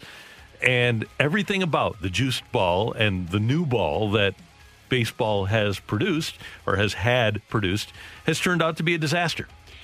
Maybe this is already happening and I'm not aware of it, but when baseball decides to alter the ball, do they have a player council or people that are actually using the ball every day that they consult with? Because I would imagine if Adam Wainwright is telling us that the ball is so slick that it's breaking fingernails and causing blisters, and that pitchers are all talking about this, that this is something Major League Baseball should at least be aware of and speak to their players about? They don't. And here's what you do. You just get the folks in charge at Major League Baseball, and now that would include Rob Manfred, and you get Theo Epstein in there, and you get some former players that are in the front office. You get a group of players, pitchers and hitters, and you get representatives of Rawlings. You get all of those people into a room, maybe 20 people, and you have a bunch of baseballs, and you find out ultimately what the players that are playing with the ball want, what works for them, and then manufacture that baseball. It just seems like such a no-brainer to speak to the players about the baseball. If you're going to alter what they're using to do their job, don't you think that they would have the best insight possible to tell you how to improve it? You'd think so. Think so. Ultimately, most players are like Adam. They're for fairness. It's not like they aren't going to use an advantage if it's not there. But as far as the ball is concerned, I would think that hitters and pitchers, like hitters say, hey, we don't want that cue ball being released and coming right at our head. Mm-hmm. They want the pitchers to have a little tack too, so that the ball can go where the pitcher wants it to. And whether or not the fans know about certain things or the media knows about certain things, if you're in the game, you're aware of what's going on. And you're aware of your environment. And so when players are talking about the fact that they want it to be an equal playing field, whether it's steroids or whether it's tampering in college football or foreign substances on a baseball, if you're looking around at all of your peers and the majority of your peers are doing something and you're not on an equal playing field. You're the outlier. And so you're forced to make this decision whether you want to participate in these activities or not in order to put yourself on an equal playing field with everyone else. Now, another item, let me talk here. Another item. It's all right. I had it last segment when I started coughing, lost my place in my notes. It happens. Another thing that Adam brought up was what happened on Sunday. Because we talk about Adam and we talk about Arenado and we talk about Yadi and we talk about Goldie and we talk about the core of the Cardinals' leadership. And this surprised both Michelle and I. We actually looked at each other and said, mouth the words, wow. I shouldn't mouth the word wow on the radio. You just mouthed it at me, and I realized that we didn't hear it. But yeah, we both looked at each other and said, wow, interesting. And Matt Carpenter called a meeting before the game. And, you know, it's awesome to see that because Matt's a guy who has led on the field and led in the clubhouse quietly, but never been a call a meeting, stand on the chair, you know, fire up the boys kind of guy. That's never been Matt's style. But what we saw out of him the other day was even a guy who's obviously not hitting like he wants to, stand up and lead in a positive way. It's good to hear from position players every now and then, too, because a pitcher like me, I can stand up and and yell and try to fire up the boys, all the time. But sometimes you got to hear from the guys who are in the trenches every day. And Carp's been that guy for a long time. He knows what it looks like to win. He's had some huge moments for us in the postseason.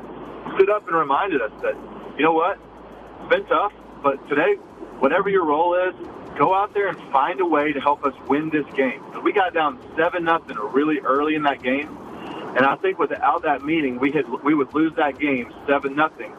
But we came out, and who was the one?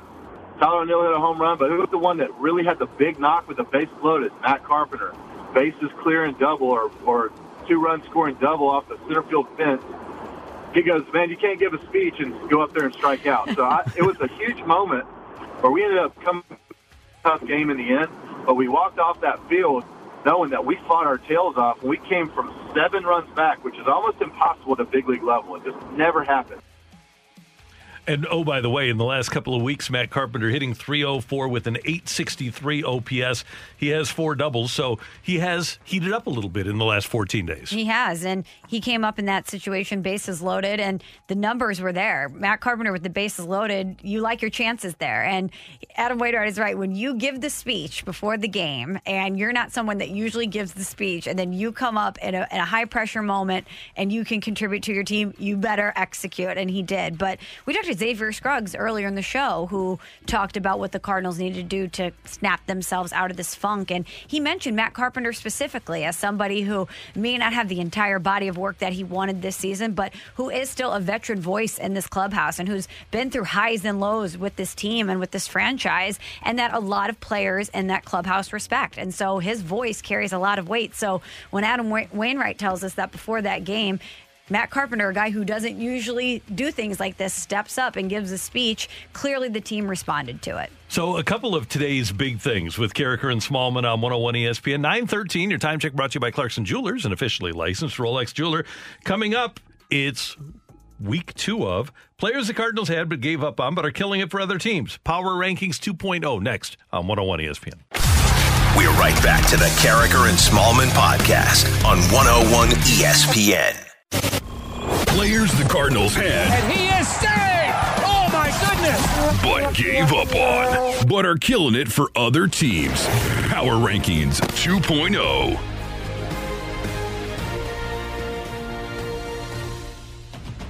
Big announcement that just happened, Michelle. We got to get this out there because it's breaking news. Oh, I don't even know what this is. I'm excited. The Blues and 101 ESPN celebrating the 2-year anniversary of the Blues' first Stanley Cup championship with We Went Blues Day on Saturday. The celebration will include a rebroadcast of Chris Kerber and Joey Vitale's call of Game 7 in Boston. It starts at noon here on 101 ESPN. We Went Blues Day will also offer merchandise deals, a game-worn jersey auction, a virtual champions walk, limited edition paintings, and more. It's Saturday, and you can visit 101ESPN.com for more details on We Went Blues Day, Saturday, June 12th. Incredible news. I'll definitely be tuned in. There's few things better than reliving the magic of a championship. Great. And this is the championship. It's the first Stanley Cup in franchise history. So schedule your Saturday around it. Make sure to do your errands, be in the car, have your phone, be streaming it, because that's going to be a fun thing to listen to. All right, another fun thing to listen to is our power rankings every week of players the Cardinals had but gave up on but are killing it for other teams. Here is number 10. All right, Randy.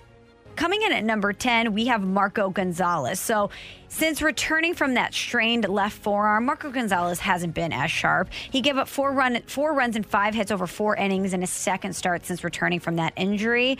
The Tigers got to Marco early in that outing, so he's coming in at number 10 on the list. All right. Number 9.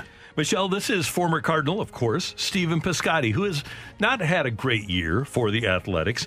He was only 1 for 6 last week, and that's why he's number 9. No homers, no RBIs on the year, hitting only .217 with a .655 OPS, 4 homers, 11 RBIs for Stephen Piscotty. Number 8.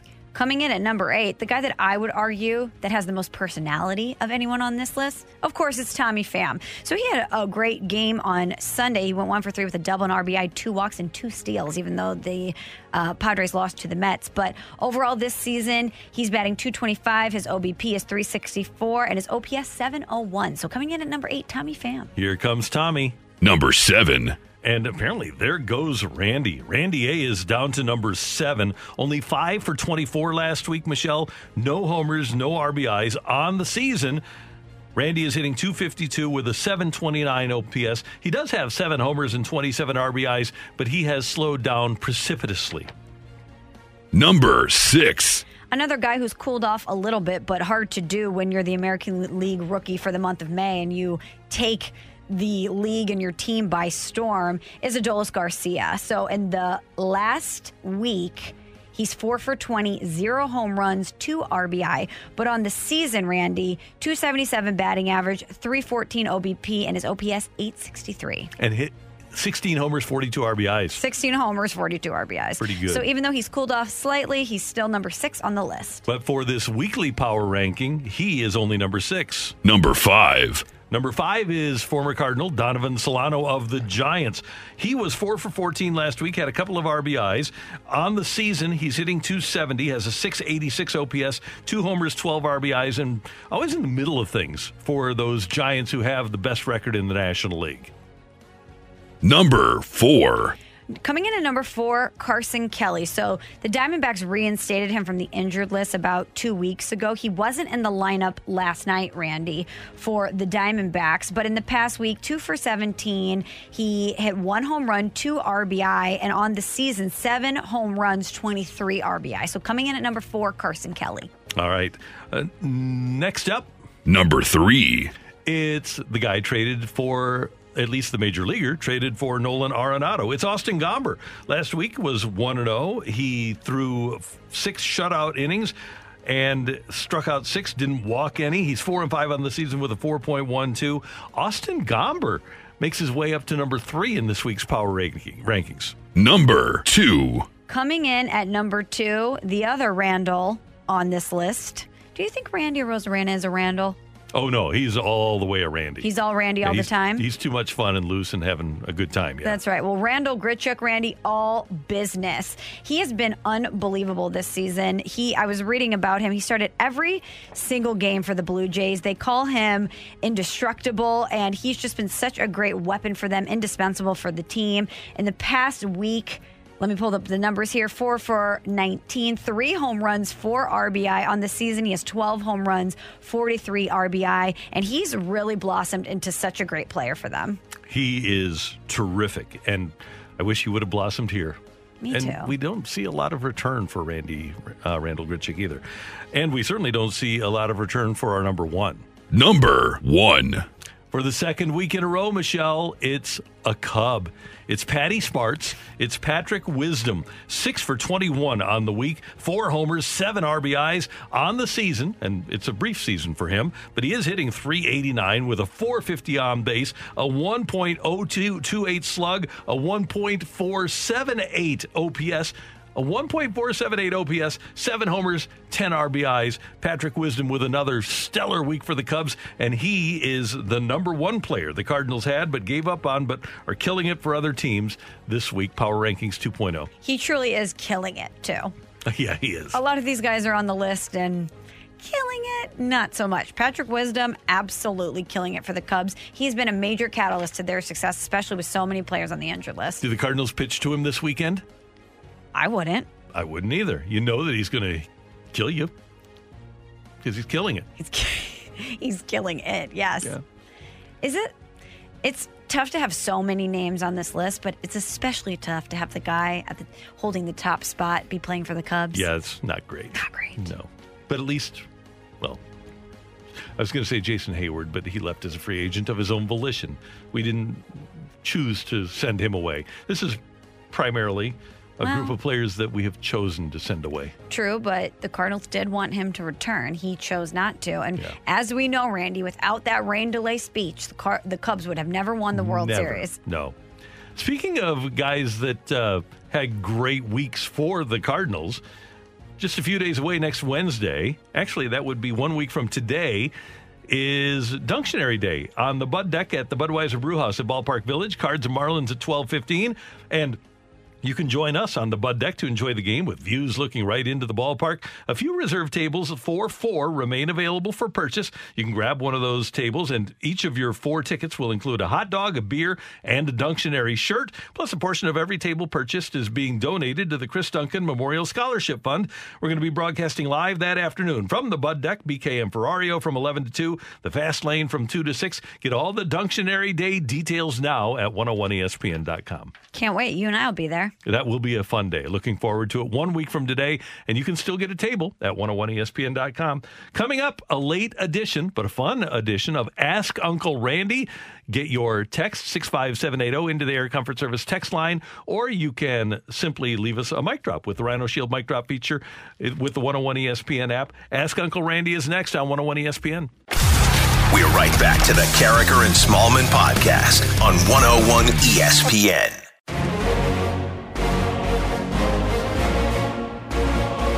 I've been around, you know. I have been around, and you can feel free to ask me any question. If you have a first date coming up, if you have an anniversary coming up, if you need a recommendation about what to do for your weekend plans, if you want to talk sports, you can feel free to text to 65780.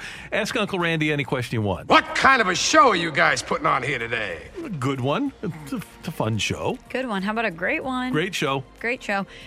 Randy, tough question right out of the gate from the 636. How do I gently ask my 30-year-old kid if she wants money to do a weight loss program?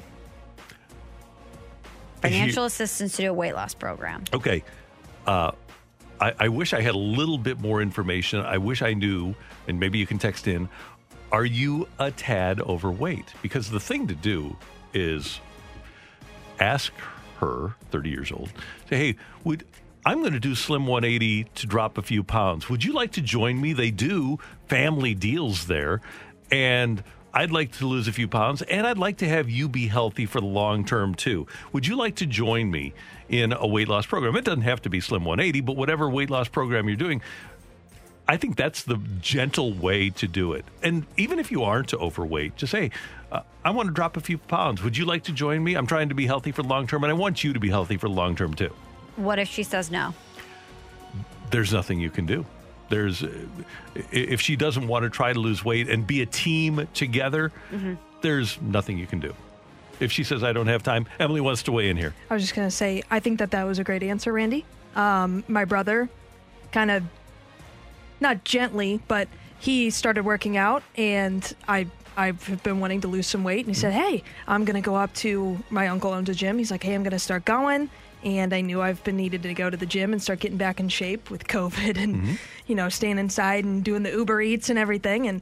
And just going with somebody helps. So if you were to extend, saying, hey, I'm doing this program, or hey, I'm going to start walking if you want to walk with me, stuff like that. Yeah, that's the thing. If you're going to ask your daughter, make it about you rather than her.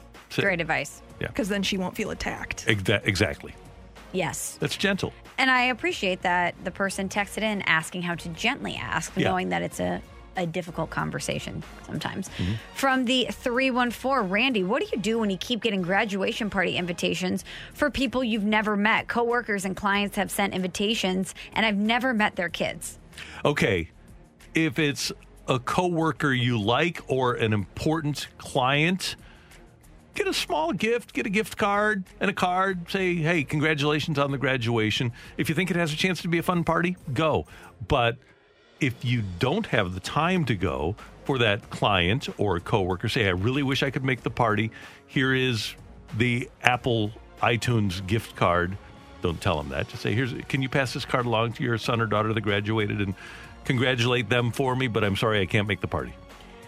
Because when they send an invitation, they're asking for a gift. That's what it's all about. But which I think is ridiculous, because that's all they want is the gift. Yes. They don't really care about your presents because you don't know the kid. They want the present, not the presents. Exactly. And I think that needs to stop, because that does happen a lot. I think people are inviting so many people just because they want to clean up and have their kid get a nice little nest egg before they go to college, which I understand. But don't put the pressure on your coworkers or people who don't even know your child. That's unfair. No, and if it's one of your best friends, and hey, there's a lot of times where you just don't cross paths with kids that much. You might see them when they're 18 or 22, and you haven't seen them since they were 4 or 5. But if it's one of your best friends, you go. So just pick and choose. Don't waste all your time going to these events, but do provide a gift, especially if it's a coworker that's a boss or a client that's very important. Okay, this is a question for you. I kind of subscribe to the rule of if I wouldn't invite you to my event and you invite me to yours, I don't feel like I'm obligated to give a gift. How do you feel about that? I do the gift thing just to keep people happy. That's nice.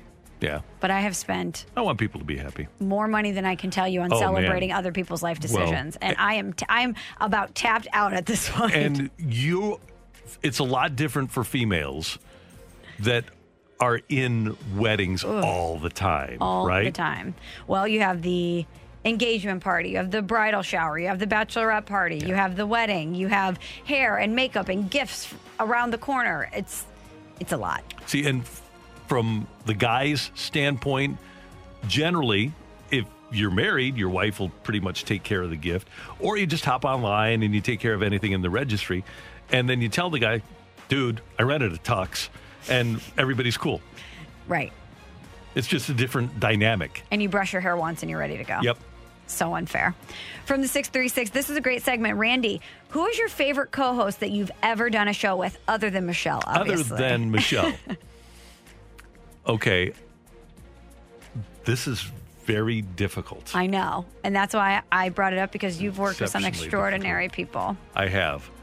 But in terms of the person that is most like me, that I had the most fun with, just coming into the office every day, and we're similar. It's Bob Ramsey. Mm-hmm. Because Rammer and I are similar ages, kids similar ages. We think about sports the same way. It's one of those relationships where you know what the other person is thinking, and we just had a great time working together. And we actually did shows in the Busch Stadium press box for 25 years before we were ever on the air. I mean, we were so entertaining for each other when we sat and watched baseball games. So from that perspective, it was Rammer. But man, the entirety of the Fast Lane. And I came in yesterday when we were in together, and I told the Fast Lane guys, I think they're doing a great job.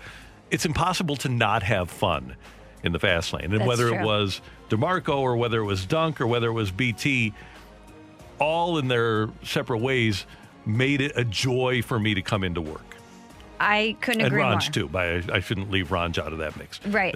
I had a great time with them. And my producers, you and Anthony and Chris Gardner. Any iteration of the Fast Lane has always been a blast. Whether it was you, DeMarco Rammer, Dunk, you, DeMarco Brad, the crew that the guys have now.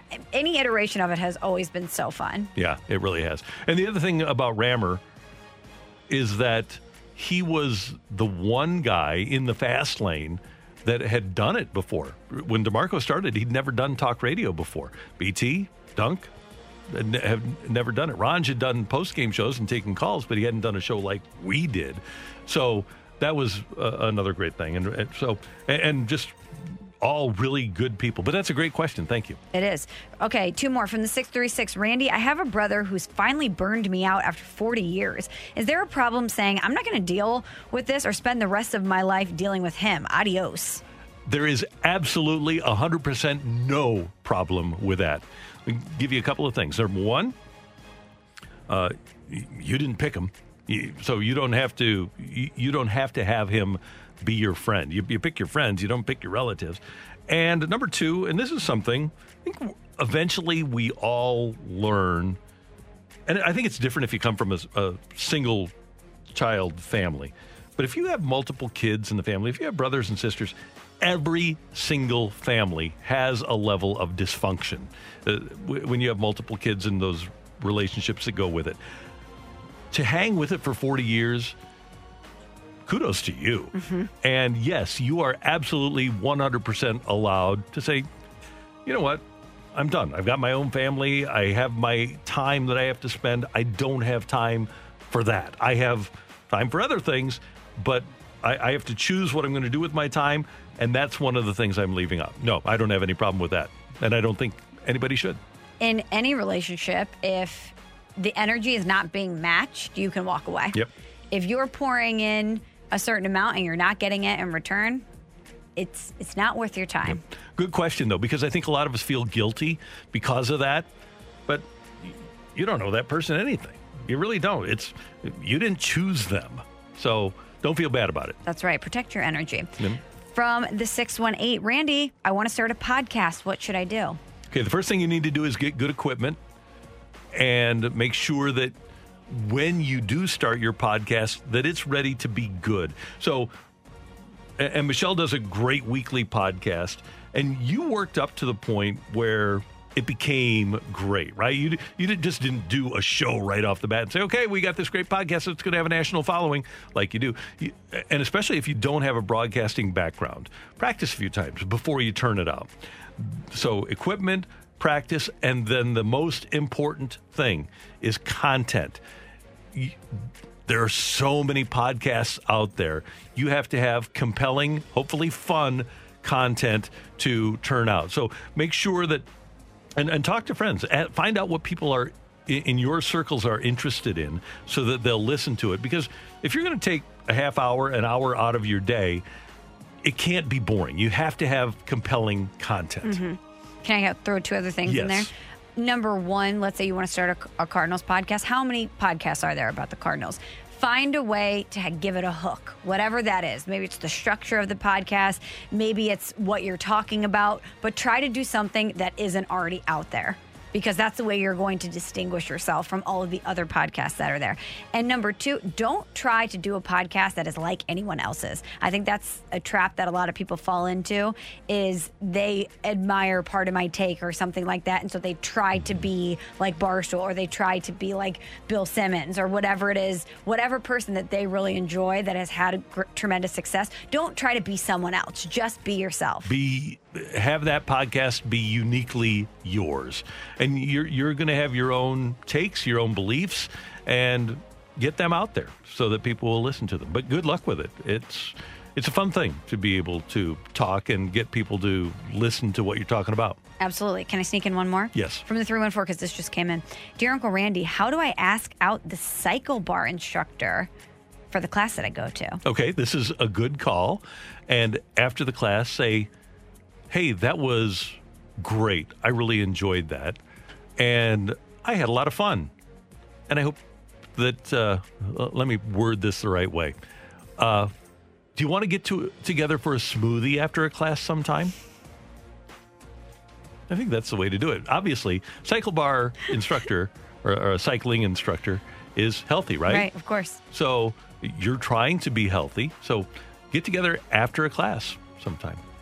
That's it. Go for a smoothie. I like the smoothie angle. And who doesn't love a good smoothie? Everybody loves a good smoothie. That's right. And if it's the one here, there's a smoothie store literally right next door, correct? Yeah, Fit Flavors right around the corner. So do that. Make it, if you're asking somebody in the health industry out, make it be about health and fun. I had fun. Hey, do you want to be healthy with me and go get a smoothie? Go for it. And be confident, because she's going to say yes. And, yeah, confidence is key, because what's the worst thing? She says no, and then you still go to her class. Hey. It's only awkward if you make it awkward. Right. And you know what? There's 7 other instructors. So maybe don't go to that 5:30 a.m. class on Tuesdays. Maybe you're going to become an evening writer. Bingo. Thanks, Michelle. You got it. And thanks for the text. We do appreciate it. If you missed Ask Uncle Randy or any part of our show, you can always hear our podcast. That's right. We've got one, too. And it's brought to you by I Promise. And you can get it at 101 ESPN or wherever you get your podcasts. Carricker and Smallman, Danny Mac with BK coming up here on 101 ESPN. We're going to cross things over with our buddy Daniel next on 101 ESPN. We're right back to the Carricker and Smallman podcast on 101 ESPN.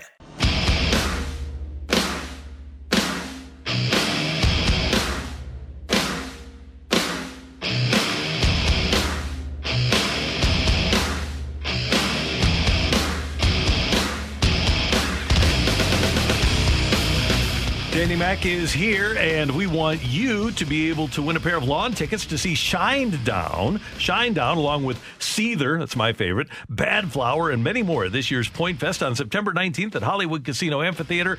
Now through Friday, you can get lawn or select reserve seats for just $19.95, plus fees for Point Fest featuring Shinedown. So that's pretty good.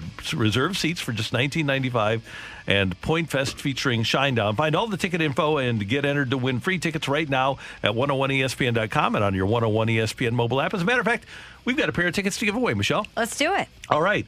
The question is, and you have to be the 10th texter to 65780 with the answer to this question: which Cardinal called the team meeting on Sunday? Adam Wainwright told us that a Cardinal called a team meeting on Sunday. Which Cardinal called the team meeting? And we want your text, 65780. If you are the 10th person to tell us correctly who it was, you win those tickets for Shinedown, Seether, and Bad Flower at Point Fest. Randy, have you ever been in a mosh pit? I never have, no. Dan? No. So I've avoided that. No, I've not. Have you, Michelle? No, of course not. No. Okay, just wanted to know. It's a random question. Well, we're talking about Point Fest and Shinedown and Seether and metal bands and rock bands. So I was just curious because I know Randy, huge Seether guy. So. Oh yeah, Seether's my band. So Waino had they said they had a team meeting, huh? Yeah, on Sunday. And let's see, do we have 10? We have far more than 10. Oh, okay. So you can reveal the answer. It was Matt Carpenter that got up on the chair and said, hey, you guys don't give up. Things aren't going great here, but just keep fighting, keep battling. Keep fighting. They Keep did battling. on Sunday, and they tied the game at 7 apiece. Yeah, that was great. Came up a little short. He had a big hit in that game, too. Yeah. Mm-hmm. Big double for the Albertos. And then came back apparently to the dugout and said, you can't call a team meeting and then strike out. Well, you can't do that. I mean, you gotta back it up, right? Yeah. So if you're a team leader, you got to back it up a little bit, have that track record, or come through at the right time. And, things just aren't going well right now for the Cardinals. Another loss last night. That's 6 in a row. You know, it's not just the manner, it's not just the way or losing the games. It's just kind of the manner in which things are going. I mean, they've led 4 out of the last 72 innings. So you're always playing catch up. Mm-hmm. And right now, it's not only the pitching that has struggled, but, during these, I think, last 7 or 8 games are averaging about 3 runs a game. So it's been collectively not going well for the local 9.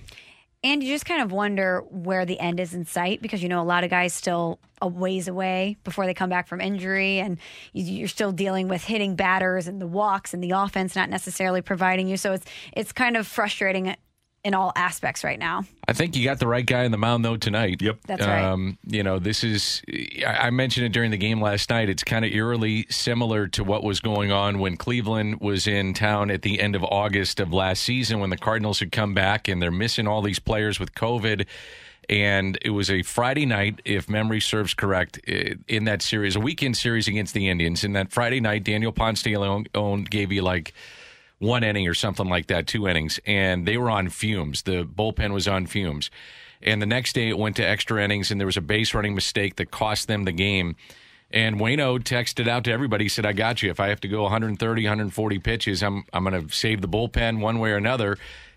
Hopefully we win the game, but I'm going to go the distance. I'm going to save the bullpen. And to me, it was the game of the year, and it changed their season, where he went 9 innings on his 39th birthday, and you had a complete game in front of an empty stadium, and he was emotional afterwards. And this is when they need him to step up. I mean, when you're missing 60% of your rotation and guys aren't throwing strikes out of the bullpen at times and you're not hitting, this is when you have to have somebody step up and stop the bleeding. And hopefully that's from the Cardinals' perspective, Waino, tonight. Dan, how much do you think they miss Molina over the course of the last half week or so? I think they miss him, and to me, they just miss a lot of guys. When you look at the bench and you've got, one of your options is Lane Thomas, who's hitting 100. Yeah. And Justin Williams has been fine as a pinch hitter. Carpenter, actually, and I pointed out last night on the game, he's been fine as a pinch hitter. But the problem that you have is there have been times like on this homestand where you've got Carpenter at second base and some plays aren't made, no fault to him. He just doesn't have the range of a Tommy Edman. And then you got Edman in right field. You're talking about putting Carlson in center and not having Carlson in right. It's just the trickle-down effect of the injuries has been really huge, and it's not to make excuses. It's a fact. Yeah. The injuries have really hurt this team. but they got to find a way. And maybe the way that you have to look at it is trying to get into the soft spot of the schedule where things do get a little bit easier after this weekend. And I'm not sure. I think they come home with Miami, and you got Colorado, you got Detroit. You got lesser teams coming up to where you hope that you can keep your head above water and try to get these guys back. But they really miss Bader, DeYoung, huge, Michaelis, KK not giving you the innings. I mean, it has an effect, and it's really taking a toll on this team. You mentioned last night when Nagowski came up that it was Molina, and then Nagowski, Thomas, and Rondon were the other guys on the bench. So really, it's a three-man bench because Molina was going to play unless there was an emergency. Right, and after Nagowski made the out, those three players are 7 for 70 on the season. That's right. And so if you have either Harrison Bader or Paul DeYoung, all of a sudden Matt Carpenter, who's hitting 260 over the last month and over 300 over the last couple of weeks, he is, and people don't want to hear this, he's a bench alternative that's better, far better than anything that you have. And he would have been your left-handed option against a right-handed pitcher. Yep. So, yeah, I'm with you. And actually, pinch hitting-wise, he's among the league leaders in home runs and runs batted in. He's been fine in that role, but you know, at this point, you look at it, is he your best option as an everyday player? And the answer is no. Tommy Edman at second defensively and what he brings and what you can do in right field. So, yeah, they just it's just a tough stretch, man. This has been, and again, it's I give them credit for what happened over the weekend. They fought to get at least the tying run and to the plate, potential winning runs, but they just have not had that big hit come through. And here you are. You've dropped now, 6 in a row, and doesn't get any easier tonight. That Cleveland team, the middle of their lineup is good, but that's a team that, generally speaking, this year has not hit. No. And they hit all night last night. Yeah. Like Ricky Horton told us earlier in the week, you're never as good as you think you are when things are going well, and never as bad as you think you are when things are going bad. As I said last night, too, this too shall end. It does. Yep. It's baseball. It's 162 games. It'll get better, but, man, in the moment, it's hard to watch. Yeah. I loved last night when Ricky was like, we've been trying to talk about positive things, so let's talk about the fans again. So Ricky and the radio crew will be going out to Wrigley. They're going to start traveling, which is awesome. And so the radio crew and the Indians radio crew is here in town, so we're getting back to some sense of normalcy and seeing some of the friends that we've made over the years in these broadcasters. There was a story, and I'm sure you saw it in The Athletic, about broadcasters going on the road, and Susan Waldman, the Yankees broadcaster, when the White Sox broadcasters came to Yankee Stadium, said she was running up and down the hallway saying, "We've got company, we've got company." Well, it's crazy. I mean, I haven't seen these. These are some of my really good friends. I haven't seen them for 2 years. Nuts. Yeah, it's crazy. Yeah, it really is. It'll be good, and it'll be good to have you and your partners back out on the road too. That's important. It's not easy to do, and I've told you before, what you have been able to do over the last couple of years, not being in the ballparks, is remarkable. But you can't do your job properly, and if you have pride in your job, you want to do it properly, but you can't unless you're there. Baseball's a hard game to do off the monitor. And I'm not. It's just hard. Yeah. I mean, it's been hard. I don't know when we're going to go back out on the road. I know people ask me all the time. I have no idea. But when you're trying to find the shift with every pitch and looking at one monitor and then going back here and then who's on deck and are they double switching and who's getting loose? I mean, it's just a lot, And when you have a game going east to west, like basketball, hockey, football to an extent, it's much easier. And this game is not that way. It's not going, east to west. You're going east, west, north, south, trying to figure it out. And, you're at the level of people trying to do the best they can. And I think we've presented the games as well as we can with the situation we're in. It's not ideal, but, maybe at some point we get back on the road. Who knows? Can you imagine if the pandemic would have been 25 years ago and we didn't have HD? Trying to do games off of TV without HD and not being able to see numbers and stuff. Well, you wouldn't have been able to do it. No. Because there would have been no world feed. There would have been no monitors. There would have been nothing. Right. Would have been impossible. Yeah. Who do we got coming up on the Danny Mac Show? No, one of our guests is going to be Mr. Hamilton, the play-by-play voice of the Indians. He's great. He's one been of the around best in the business. He is. He's been around for a long, long time. And we'll get into some of the league stuff that's happening with the sticky stuff. I know you guys talked about that with Waino, so hopefully we get some of that sound in the show as well and kind of recap what happened last night. Looking forward to it. And Michelle is off for a long weekend. She's going to run a half marathon, which is great. Good luck to you. Thank you. First one since 2019. A little nervous. You'll about make it. Thanks, Dan. So, and you'll be in with me tomorrow. Yes, sir. Looking forward to that. Emily Butcher, our producer engineer, always doing great work. Thanks. Thank you. And Michelle, have a great trip. We'll miss you. Thanks. I will see you guys next week. All right. For all of us, we thank you for tuning in, texting in, and being a part of the show till tomorrow morning at 7. Have a great day, St. Louis. You've been listening to the Carricker and Smallman podcast, powered by I Promise. Let me guess. Unknown caller?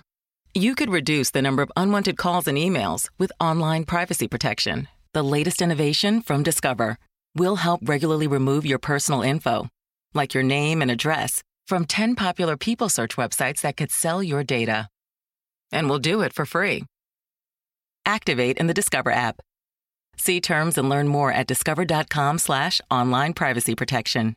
Grab a 30-day free trial of Live by Live Plus, and you'll get unlimited skips, commercial-free music, and all of the podcasts and live streaming events you can handle. Visit livexlive.com/podcast1 to learn more and start your free trial.